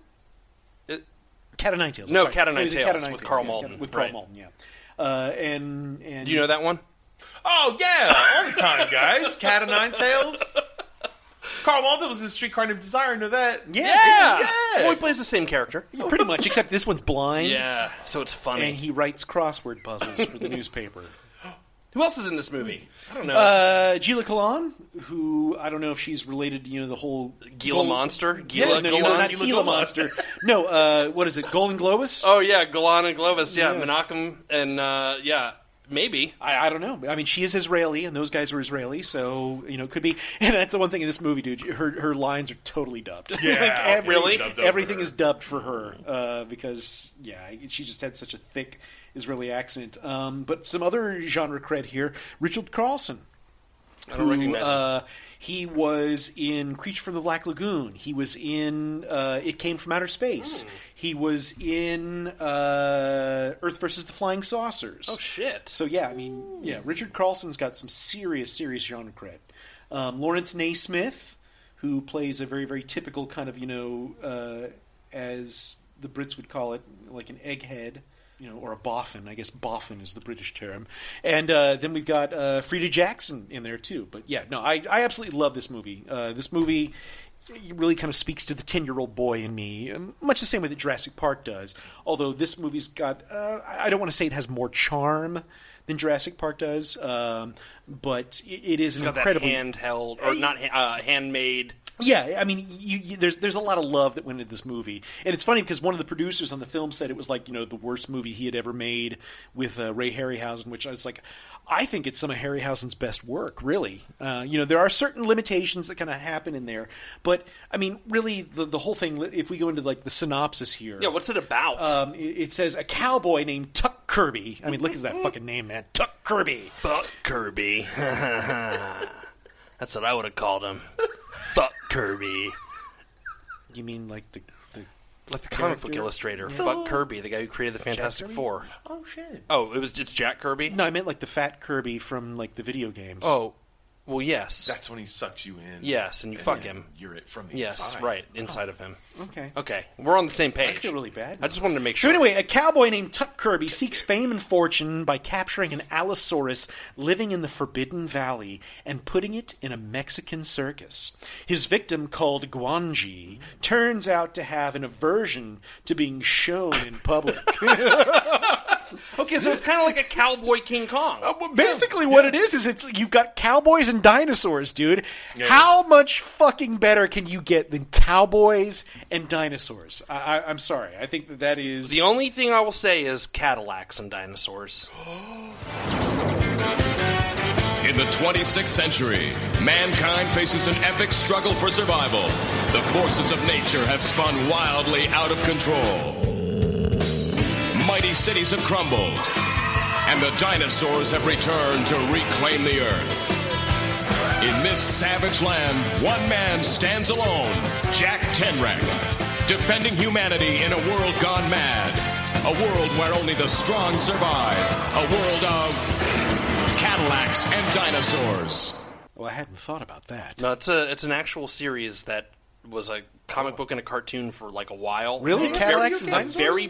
Maybe a video game, a very brief period that I've always been like, why the fuck isn't that a fucking movie? I feel like this movie probably needs a little bit of discovery on its own. Yeah, I mean it's a well-made movie, but yeah, it's not the most widely known film that's out there. Well, Jack, why don't you go ahead and read to what the IMDb review, the worst review on IMDb, had to say about this? This is from David 546. Not the wait, September 3rd. Yeah, September 3rd. September 63rd. David 5. Hilariously bad. Hard to believe that TCM showed this nonsense. The dinosaur looked like Barney. Who is purple. I know, yeah. And made of styrofoam. And these were... Okay, all right. Okay. David, you're not off to a good start. You kept waiting for this hilariously bad rendition of a dinosaur would just eat everyone. You kept or I kept? Who kept? I don't think you kept away. I don't think that's. Hold on, let me try that sentence. Yeah, English is terrible. Try it again. Sometimes, did I have a stroke just then? Yeah. You kept waiting for this hilariously bad rendition of a dinosaur would just eat everyone. Okay, so it makes sense. On second reading, I get it. Now it makes sense. Context clues. Okay, so you fucked it up. Wait, but it gets better. It gets better. Keep reading. Come to think of it, in King Kong some did. Whoever made this film should have had their heads examined. I think that a fucking bot from a Russian troll farm wrote this. That's really what I think. We have named it David. David 54. It's not going to 46. shitty reviews. It'd be David. Yeah. I'm sorry, David, but we've elected Trump as president. Thanks a lot, David 54-6, for fucking making it. Okay, all right. King Kong, it wasn't not even close, but it was funny in a bad sort of way. That's a 1-star review, by the way. Goodness gracious. A 1-star Yeah, review. I would give that review 1 star, definitely, because it was a that's piece of shit. No, clearly David 546 is a genius. If you cannot express your thoughts in words, then don't bother, okay? This is what the great, emancipator that is the internet has given us. Well, let me get this straight. This guy's obviously seen King Kong, and he can't realize that he can't, the distinction of the work in King Kong, evolving into the work in Guanji, it's not there. I mean, from the very least, the movie's in fucking color, man. It's in Technicolor. Right. You know what? He's probably referring to the Dino De Laurentiis Kong. Probably. Maybe he thinks that's a good one. That's the good movie. Jessica Lange. Yeah, and Jeff Bridges and his shitty beard. Yeah, but you also get Charles Grodin. You do get Charles Grodin. Can you just just look at me like a real human boy for 2 seconds? A Clifford reference. I know what you're saying. Every movie needs more Charles Grodin, So by the way. excited. All right. So fuck you, David. Yeah. Eat a butt. What's so great about Guanji, Chris? Well, I mean, I think I said it at the beginning there. Cowboys and dinosaurs, man. Yeah, I mean, what a great fucking concept. You've got cowboys and dinosaurs, and there's a sequence within the movie where you've got the cowboys on horseback trying to capture this Allosaurus, and they're throwing lassos. Yeah, lassos. So you've got 3 cowboys on horses lassoing this dinosaur, which was an amazing feat in and of itself because, this film was shot in several different panes. Is the rope animated? How do they? Well, in some of the close shots, you actually have actors on horseback with a realistic lasso. So they shoot and the then inserts. what they've done is apparently on the set for those shots where they were starting to film elements for compositing later, they had a pickup truck that had a large post in the bed of the pickup truck. And what they were doing is they were going through and they were lassoing this post in the back of the pickup truck. So some things really, truly never change. Visual effects, that's exactly how you do it to this day. Yeah. And then what happened is that once they had that element photographed, Harryhausen went back and basically just animated the stop-motion maquette over the top of where the pickup truck was. So the body of the Allosaurus completely just blocks out, So what he would do is that they would put up a screen and they would project frame by frame the footage that they already had in the can that was done on location with the horses and the actors. And then he would go through and he would basically re-record that prior shot footage along with all the stop-motion work. My question is, without recalling it 100%, is it dissimilar from the scene in The Lost World where they're lassoing the dinosaurs? No, there's a lot of... do you think remember, Spielberg... once again, we're talking about Willis O'Brien. Okay, Yeah. Willis O'Brien did Lost World, and here you have Harryhausen, who is his protege, basically, bringing to life Willis O'Brien's dream project that he never got to see. So yeah, there's a lot of things that I think that get borrowed. And ironically enough, there's a lot of things from the Valley of Guanji that Spielberg steals, or at least makes homage to, in Jurassic Park. There's the sequence where you've got all the Gallimimuses that are running across the field and everything, and all of a sudden, out of nowhere... Gallimimus! Yeah. They're blocking this way. Yeah. So anyway, as they're running through, out of left field, completely just from off frame, the T-Rex comes in and just grabs one. In Jurassic Park. In Jurassic Park.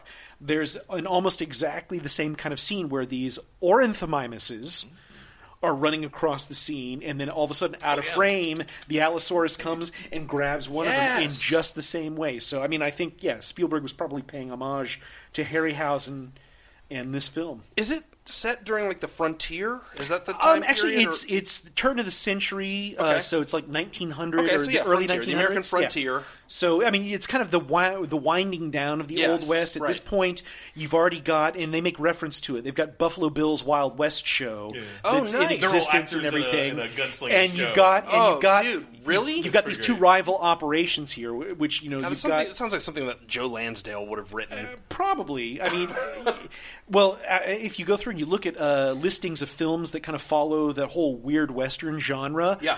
Guangi's at the top of the list. I You know, mean, because it's a true definition of weird Western. Yeah, it's cowboys and it's up dinosaurs. there with Billy the Kid versus Dracula. Oh, hell yeah. You know, another thing in this movie, too, is that you have a Mexican gypsy dwarf. What? Which, if dinosaurs and cowboys are not enough to get your ass, you know, to the drive-in and see this movie, Mexican gypsy dwarves... How often do you get to see a Mexican gypsy dwarf? I mean, other than in my dreams every night? Mm-hmm. Not very often, Jack. I'm with you. Okay. And another thing about this movie is that the stunts are fucking fantastic. Dude, that was one of my notes. They take some of the gnarliest falls. There's one where Well, a guy it's is the horses, on a man. horse. The shit that the horses do, which I'm sure fucking had to- PETA and the American Humane Society, you know, Can't do that anymore. yeah, not allowed. You know, it's like we got to hire KNB to get some fake ass Dude, horses. they loved murdering horses in old westerns. That was like the thing. That's the big reason why everybody loved making westerns. They're like, oh, there's a fucking movie called They Shoot Horses, don't they? That's about the making of westerns. I don't know if you guys know that or not. No. Well, actually, in this movie, you know, it's kind of like this movie was filmed in Spain, where horses are cheap. Like lives. Yeah, okay, that makes sense. So they love to murder horses. Yeah, but I mean, some of the stunts in this movie. There's one scene where this Wild West circus, I guess, what is it? You know, Was that Buffalo Bills? well, no, not Buffalo Bills. It's the Breckenridge Circus. Oh, right. And they come into this What's a coliseum, circus? which is a bullfighting ring. Shut up, man. They're in this bullfighting ring, and they're doing this kind of whole cowboys and Indians sequence and everything. There's like a Conestoga wagon there, and they've got these shots where there's this guy sitting in the back of the Conestoga wagon, and the Indians are shooting rifles at the cowboys and everything, and they fire a flaming arrow into the back of this Conestoga wagon. So the whole wagon goes up in flames, and the camera is set up right there in the back of the wagon with one of these cowboys, and like the fucking flames are all over the place, and I'm like, holy shit, man, you know, this is some wacky ass stunts that they've got going on here. But I mean, just the stunt work in this movie is phenomenal. I love good stunts. Yeah. There's a guy that I love watching people like almost die in movies. Oh, Like, there's there's one- something about it that is like incredible. it's a guy on a horse rides up a hill just at this impossible angle, like 10 feet, and the horse just upends itself. Yeah. Which is, And- by the way, an anxiety nightmare I have on a regular basis. Not being in a horse, but going up a steep hill and you feel just the weight at going the front. back You're like, no, and no, no, just no, no, toppling over. So yeah, okay. Let me ask you: Have you ever gone horseback riding? Oh yeah. Yes, I used to you? ride all the time. Okay. One time and I got hurt. I don't like horses. You got hurt? Okay. A horse rode directly into low branches on a tree. Yes. Now, here's the thing.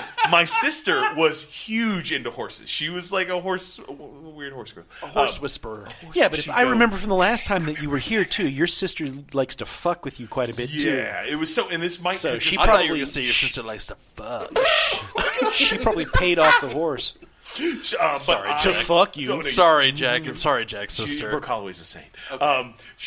But I was... this horse rode directly into a Call tree. Low branch. And it hit me in the face and knocked me off the horse. And on a separate occasion, I never got on the horse again. Horses bite, and they have flat teeth. He took a chunk out of my side. So You got I don't bit by a horse? What I the got fuck bit were by a you horse. doing? I was doing nothing, and that's why I'm like, I respect horses. You were raping the horse, weren't you? What were you That's not- trying to do to the horse, Jack? Literally, because everybody's like, "Come closer, he's nice." And Yeah. it just went whoosh, and snapped me on the side. It's like, ah. Oh my god! Didn't you also have your dick bitten by an ostrich? That's bitten. Yes, yes, technically yes. Because they're harmless too. Long throats. All right, Christopher Reeve. Anyway, Oh God. So as Well, I am I so as I Guanchi. Yes. As I had mentioned earlier, this movie was shot in Spain. It takes place in Mexico. One of the things that I noticed watching this movie that you can really tell it's Spain is that one of the villages and one of the locations that they shot in Sergio Leone's For a Few Dollars More, it's the exact same location. So it's I said, I fucking know that little pueblo kind of looking thing right there. And it was in the exact same location that they had used in that second of the Dollars trilogy movies. So, I love that. That was another thing that was kind of like, oh, hell yeah, you got kind of spaghetti western take in it. This was the last movie that Harryhausen did any kind of dinosaur effects for. There were lots of other movies that he made after this, but they were a little more fantastical. Sinbad and the Eye of the Tiger. Which are, they kind of like are... They're great stoner movies, but are questionable in their value, kind of as they go on in a way. Man, right? I enjoyed that movie, of course. Yeah. Clash of the Titans. I love Clash of the Titans. Oh, I guess that's 71? Clash of the Titans? No, it's 80. Oh my God, it's that late? 1980, yeah. Holy shit. Yeah. It feels old. We already talked about how old. this was a pet project of Willis O'Brien's and everything. God, there's this one scene in the movie where there's this little kid that's kind of hanging out with James Franciscus's character, Tuck Kirby. Tuck Kirby. And he totally works over Tuck Kirby too. It's Lil Lope. He's like, hey, awesome. Dude, I can be your valet, which is almost the same type of routine that this kid pulls on fucking Clint Eastwood in the for Republican National Convention. Oh no. God damn it. I'm sorry. But anyway, this little character, Lope, they're going into this mythical valley, where nobody's supposed to go, but it's where these strange creatures live. And while they're in the valley, little Lope, the kid, this fucking pterodon comes swooping out of the sky and grabs the kid and tries to fly off with the kid. So they're all the adults are chasing after him, trying to pull the kid down, and they're finally able to bring the pterodon down to the ground because the kid's a little too heavy for the pterodon to kind of carry him away. And one of the other fucking characters runs up and is wrestling with the pterodon and has got this thing by the head, and they're able to get the kid free, and then he just twists this thing's head and snaps its neck right there. And I was like, holy shit, this movie is G-rated. Yes! So it's got more than one dinosaur in it? Mm. Oh shit, yeah, dude. There's all kinds of dinosaurs in here. There's a Strachosaurus that's in there. Yeah. There's the Ornithomimus. There's also, really the dinosaur that kind of starts this whole thing off is this little thing called an Eohippus, which that's kind of what gets everybody interested. This Captain Eohippus? Exactly, okay. Yes. The Breckenridge circus is really not doing too well. And of course, they're trying to kind of find ways to, make the circus more appealing to people, coming to view them and everything. And one of the workers on the circus is aware of this hidden valley and manages to get a creature that lives there. And it's this little kind of mini horse called an Eohippus. His name's El Diablo. Yes, and they call it El Diablo. Horse, so it's this little miniature horse and everything. Devil horse. But rather than having just regular hooves, it's got toes and everything, which is one of the defining characteristics that kind of separates it from modern horses. But this kind of comes from the era of mastodons and woolly mammoths and shit and everything. Yeah. But once they find out about this, this Tuck Kirby guy who works for the Buffalo Bill Circus and is wanting to buy out the Breckenridge Circus. He finds this thing, and later on they track it back to this valley where these things came from. And of course, there's all these dinosaurs and shit that are living there. So, you've got these Strachosauruses, which are a lot like Triceratops and everything, but instead of having 3 horns and stuff, they've got a big frill along the back of their neck with spikes and shit that come out of it and everything. And then there's the Allosaurus. And of course, you get some hot dino on dino action that's in there and everything. Bitings and stabbings. Exactly, and yeah, man. Which is totally, totally cool. You mentioned Hidden Valley. Yes, and they do not make ranch there. No? Okay, so not where that got its name from. No, he's from Mexico, man. Oh, okay. Yeah. I was about to go buy a salad. I was all excited for a second. Now I'll never eat fucking salads. Yeah, man. So be it, man. There are a few little flaws in this movie, though, as well. I think there was one sequence where they're finally able to kind of capture the Allosaurus and bring it down so they can transport it back to where the circus is and everything. And even Harryhausen, I think, in some stories was talking about how they ran out of time and they ran out of money. So instead of being able to go through and do all the animation that they wanted to do for this particular sequence where they finally capture this thing, they had to use a solid, like, static Allosaurus, which for a few of those shots you can tell it looks really, really bad. And some of those is it worse than like the Carlo Rambaldi King Kong in '76? It's just like standing there for a minute. I would say that it's on par with. Really, that. It's that kind of like. Yeah, I mean, everything else up to that point is great. I mean, okay, but it sounds comparable to like the shitty dinosaurs in Land of Time Forgotten in a way. Well, like, but kind of, seriously, like, I mean, awesome in their... this sequence and stuff like that. Maybe you see a total of maybe 10 seconds of this one solid dinosaur and everything, which still you're kind of like, And then there's like, I think later on when they do the big unveiling at the circus, saying, much like in King Kong, because I mean, there's a lot of similarities between King Kong. It sounds like it. You've got. These showmen that have this strange, unusual creature that they're going to go through and they're going to unveil to the public and everything.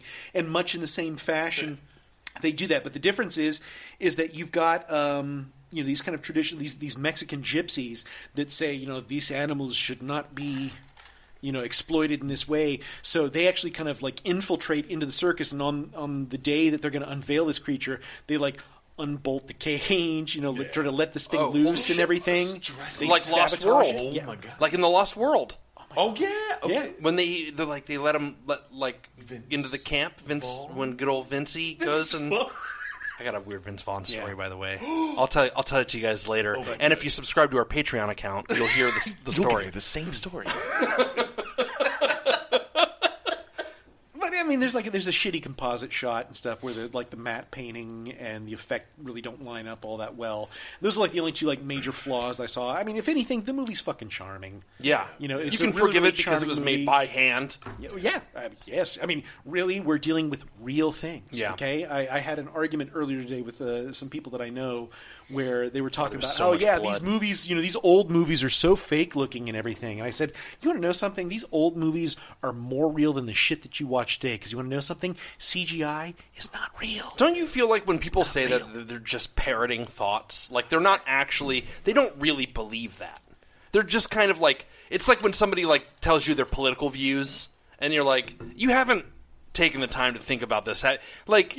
Because really, your political view is you don't give a shit. It's clear, and it's the same with that. Like when somebody says, those old movies, they look fake. Like the shark in Jaws looks fake, and you're like, but it's real. It's a real thing. It's a real thing. It's there. What the fuck are you talking? You're not even watching the movie. Yeah, but honestly, those people are mental midgets, and if you try to kind of engage them in an argument that way, where they're like, "What do you mean they're real? It's a movie. It's all make believe," and it's kind of like, yeah, you have about the depth of. It's like arguing with the guy that holds the sign about, it's like, or the Westboro Baptists. Don't bother wasting your fucking breath arguing with those dipshits. God hates gay dinosaurs. Yeah. He wiped them out. Dinosaurs were gay, that's why they're gone. That's why they're gone. Don't tell those creationists that. We all rode on the backs of dinosaurs. There was a guy that I used to teach with, and he honestly believed that dinosaurs, that the world was only about 5,000 years old, and that human beings and dinosaurs existed at the same time. Look, I'm going to tell you this. He was a history teacher. The only reason that I'm kind of into the idea of creationism is just for the fact that I've always wanted to, be a dino rider. Harness the power. Dino Riders. The evil Rulon shackle the Deinonychus. Brainbox on attack! They're sitting ducks! Heroic quest star on Diplodocus opens the secret pod. They're firing on me! Look out for the trap! Take this, airhead! The hidden rockets blast the evil Rulon. We'll meet again, quest star! Diplodocus with motorized walking action. Deinonychus and Pteranodon with figures and battle gear, each sold separately. Dino Riders. I've just wanted to strap a saddle onto a dinosaur and fucking ride it. Well, Chris, why don't we tell us why does this play great on a drive-in screen? Cowboys and dinosaurs, man. I keep coming back to that simple thing, but it's fucking cowboys and dinosaurs. I can't think of anything that's a better fit on a drive-in screen with that, except for maybe Mexican gypsy dwarves. And tiny horses. Yeah, and tiny horses. Chris, why don't we take a moment and have a word from our other sponsor? Okay, fantastic. Are you looking for that authentic taste that can only be achieved by the finest wood smoke and the choicest aged meat? We'll march your happy little eyes south of the border and get you some Breckenridge barbecue. Our pitmasters have perfected over the millennia the subtle art of meat procurement, slow wood smoking, and generous portioning that makes Breckenridge barbecue the pinnacle of great barbecue. Whether you are in the mood for some Ornithomimus legs, Strachosaurus brisket, or a whole bone-in Eohippus, we've got you covered. And for those of you with a monster appetite, give our world-famous Guanji Challenge a try. Go toe-to-toe with a 64,000-ounce Allosaurus, and if you eat it before it eats you, your meal is free. You get an authentic I-Conquered Guanji bandana, your picture on our wall of fame, and free balloons for the kids. So come on down to Breckenridge Barbecue. That's Breckenridge Barbecue under the Route 10 bypass in Mexico. Guys, now's the part of the show where we play a little game. And today's game is a little game I like to call Ding Dong, You're Dead. House. So you just sent your mortal enemy straight into the aching bowels of hell where they belonged? Cool, bro. Good for you. But did you send them to hell with the most badass, on-the-nose, pre-mortem one-liner ever echoing through their about-to-be-dead ears? No? Well, fuck you, you fucking piece of shit. Let me give you a couple of names. Raphael Sabarge, Ryan Thomas Johnson, Scott Valentine, Eric Roberts. What do these four tough hombres have in common, besides a predilection for showing up on set drunk as shit? Easy. They all murdered dinosaurs after delivering the best one-liner ever. Note, the best in this case is really probably the worst. I'm going to give you one pre-mortem one-liner and two ringers. It's up to you guys to guess which one is correct. Whoever wins, of course, gets $1 million.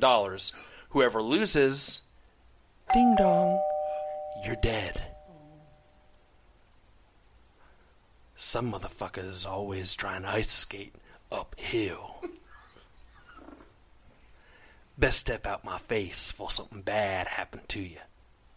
Too late. Welcome to Prime Time.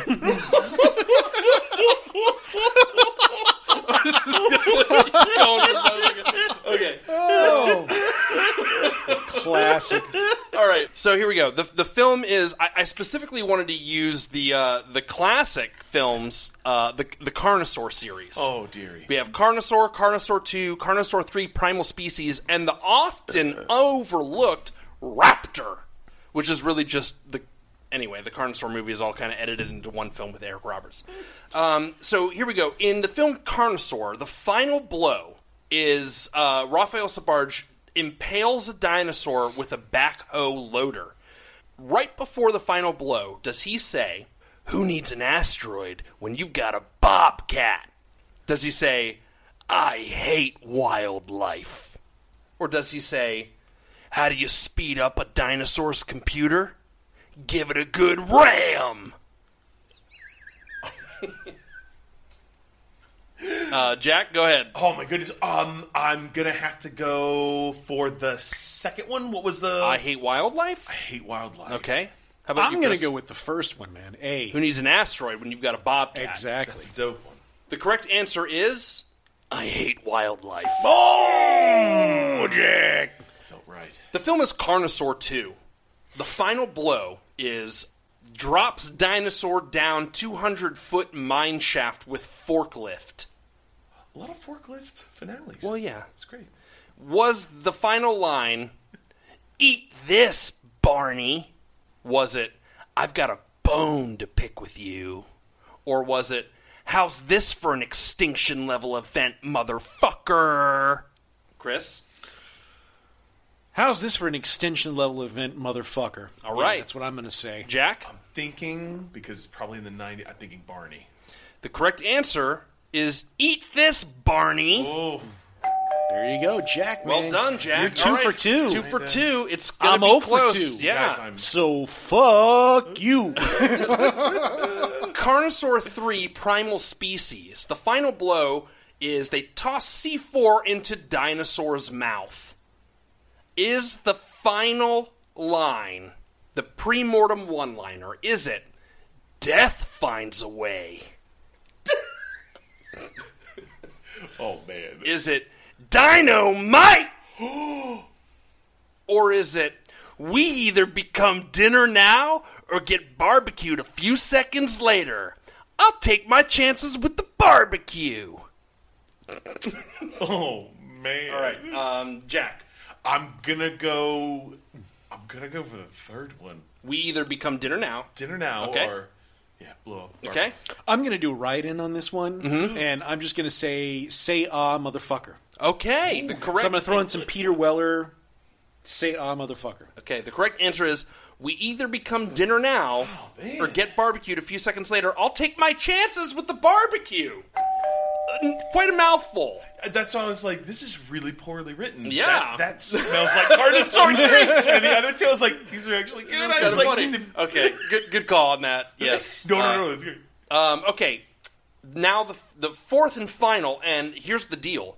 Jack, you are in the lead with, wow, actually it's 3, and Chris, you're with 0. But it's about to get intense because whoever gets this one right is going to win. It's the golden snitch. Sweet. I love it. Let's go. Fair enough. Okay, I changed the rules because that's the kind of show this is.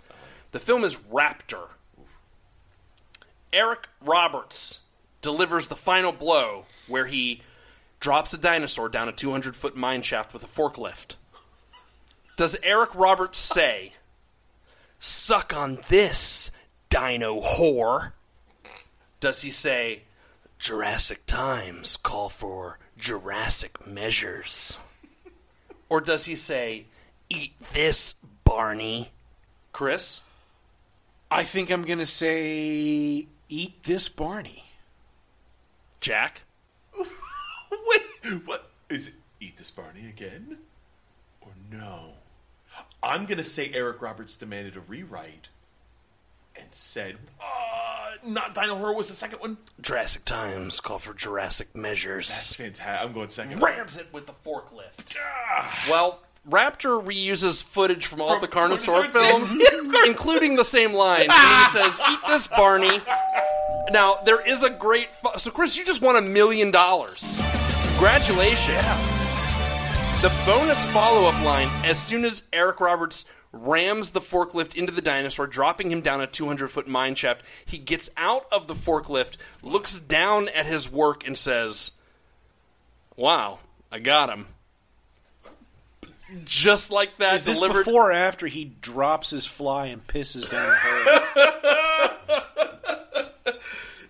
It's hilarious. I highly recommend. Raptor is streaming on Amazon right now. You guys should check it out because it's like all the best parts of Carnosaur 1, 2, and 3 in one movie with Eric Roberts and a lot of titties, which is kind of Jurassic dinosaur. titties?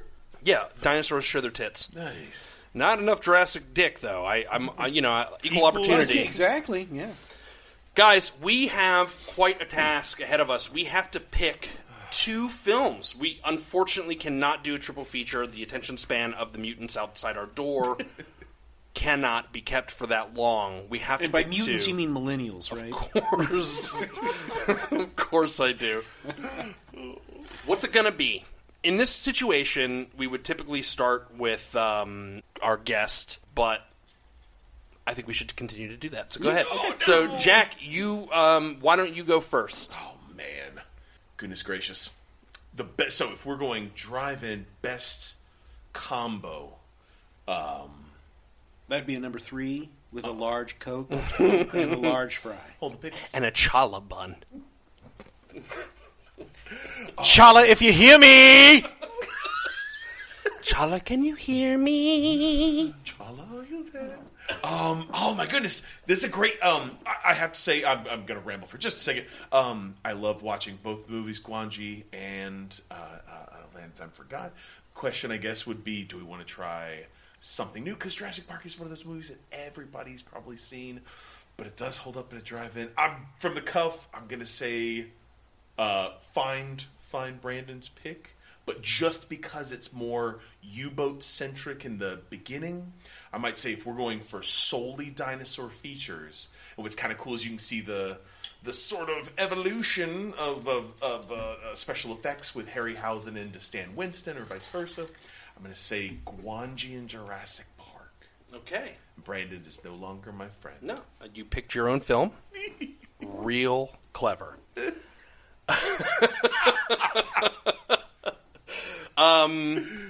I'm going to go ahead and go second here.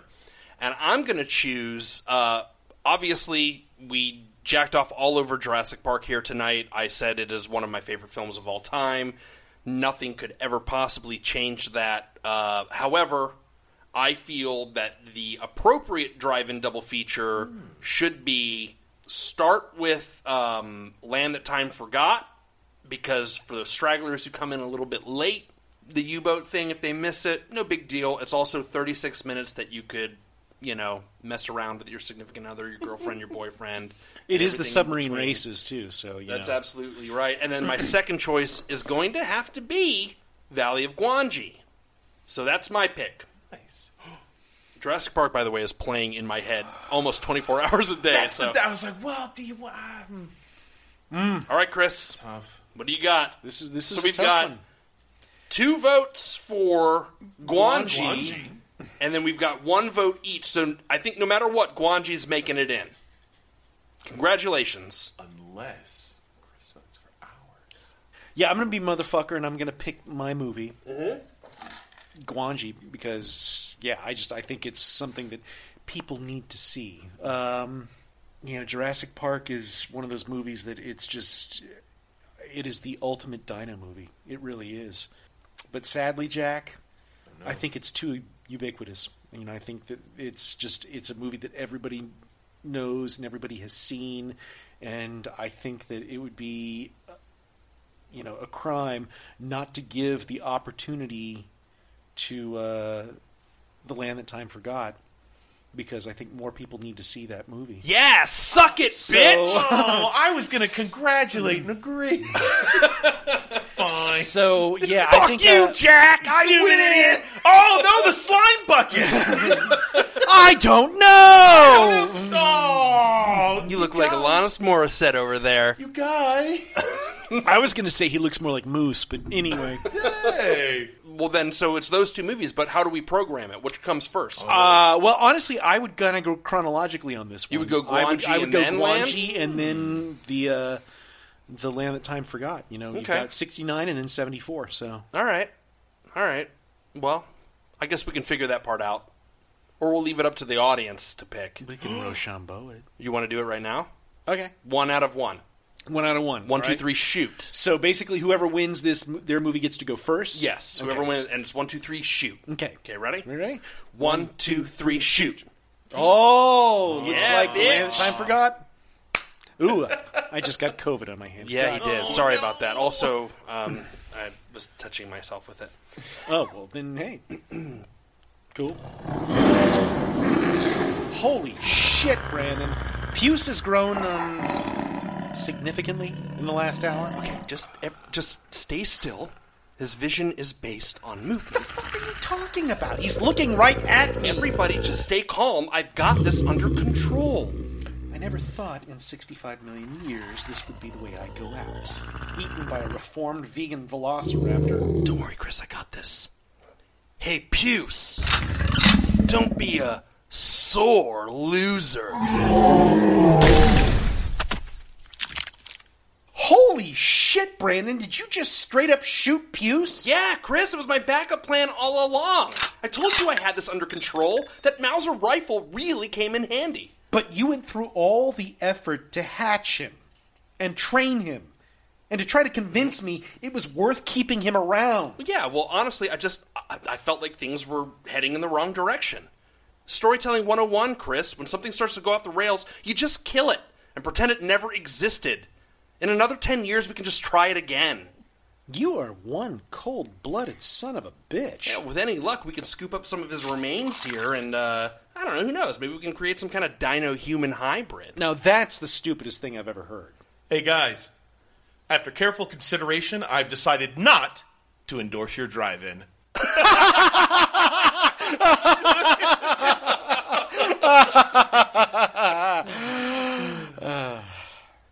Well, that wraps up another episode of Dead City Drive-In. I'd like to thank our guest, Jack Holloway. Thank you so much for being here, Jack. Thank you, guys. Once again, I am Brandon Windish. I'm Chris Holcomb. And remember, at this drive-in, if the cars are rocking, it doesn't mean someone's fucking.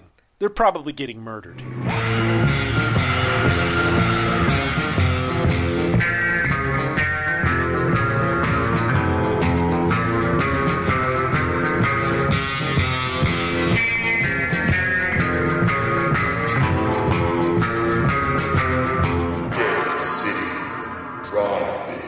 Under 17, not admitted without parent.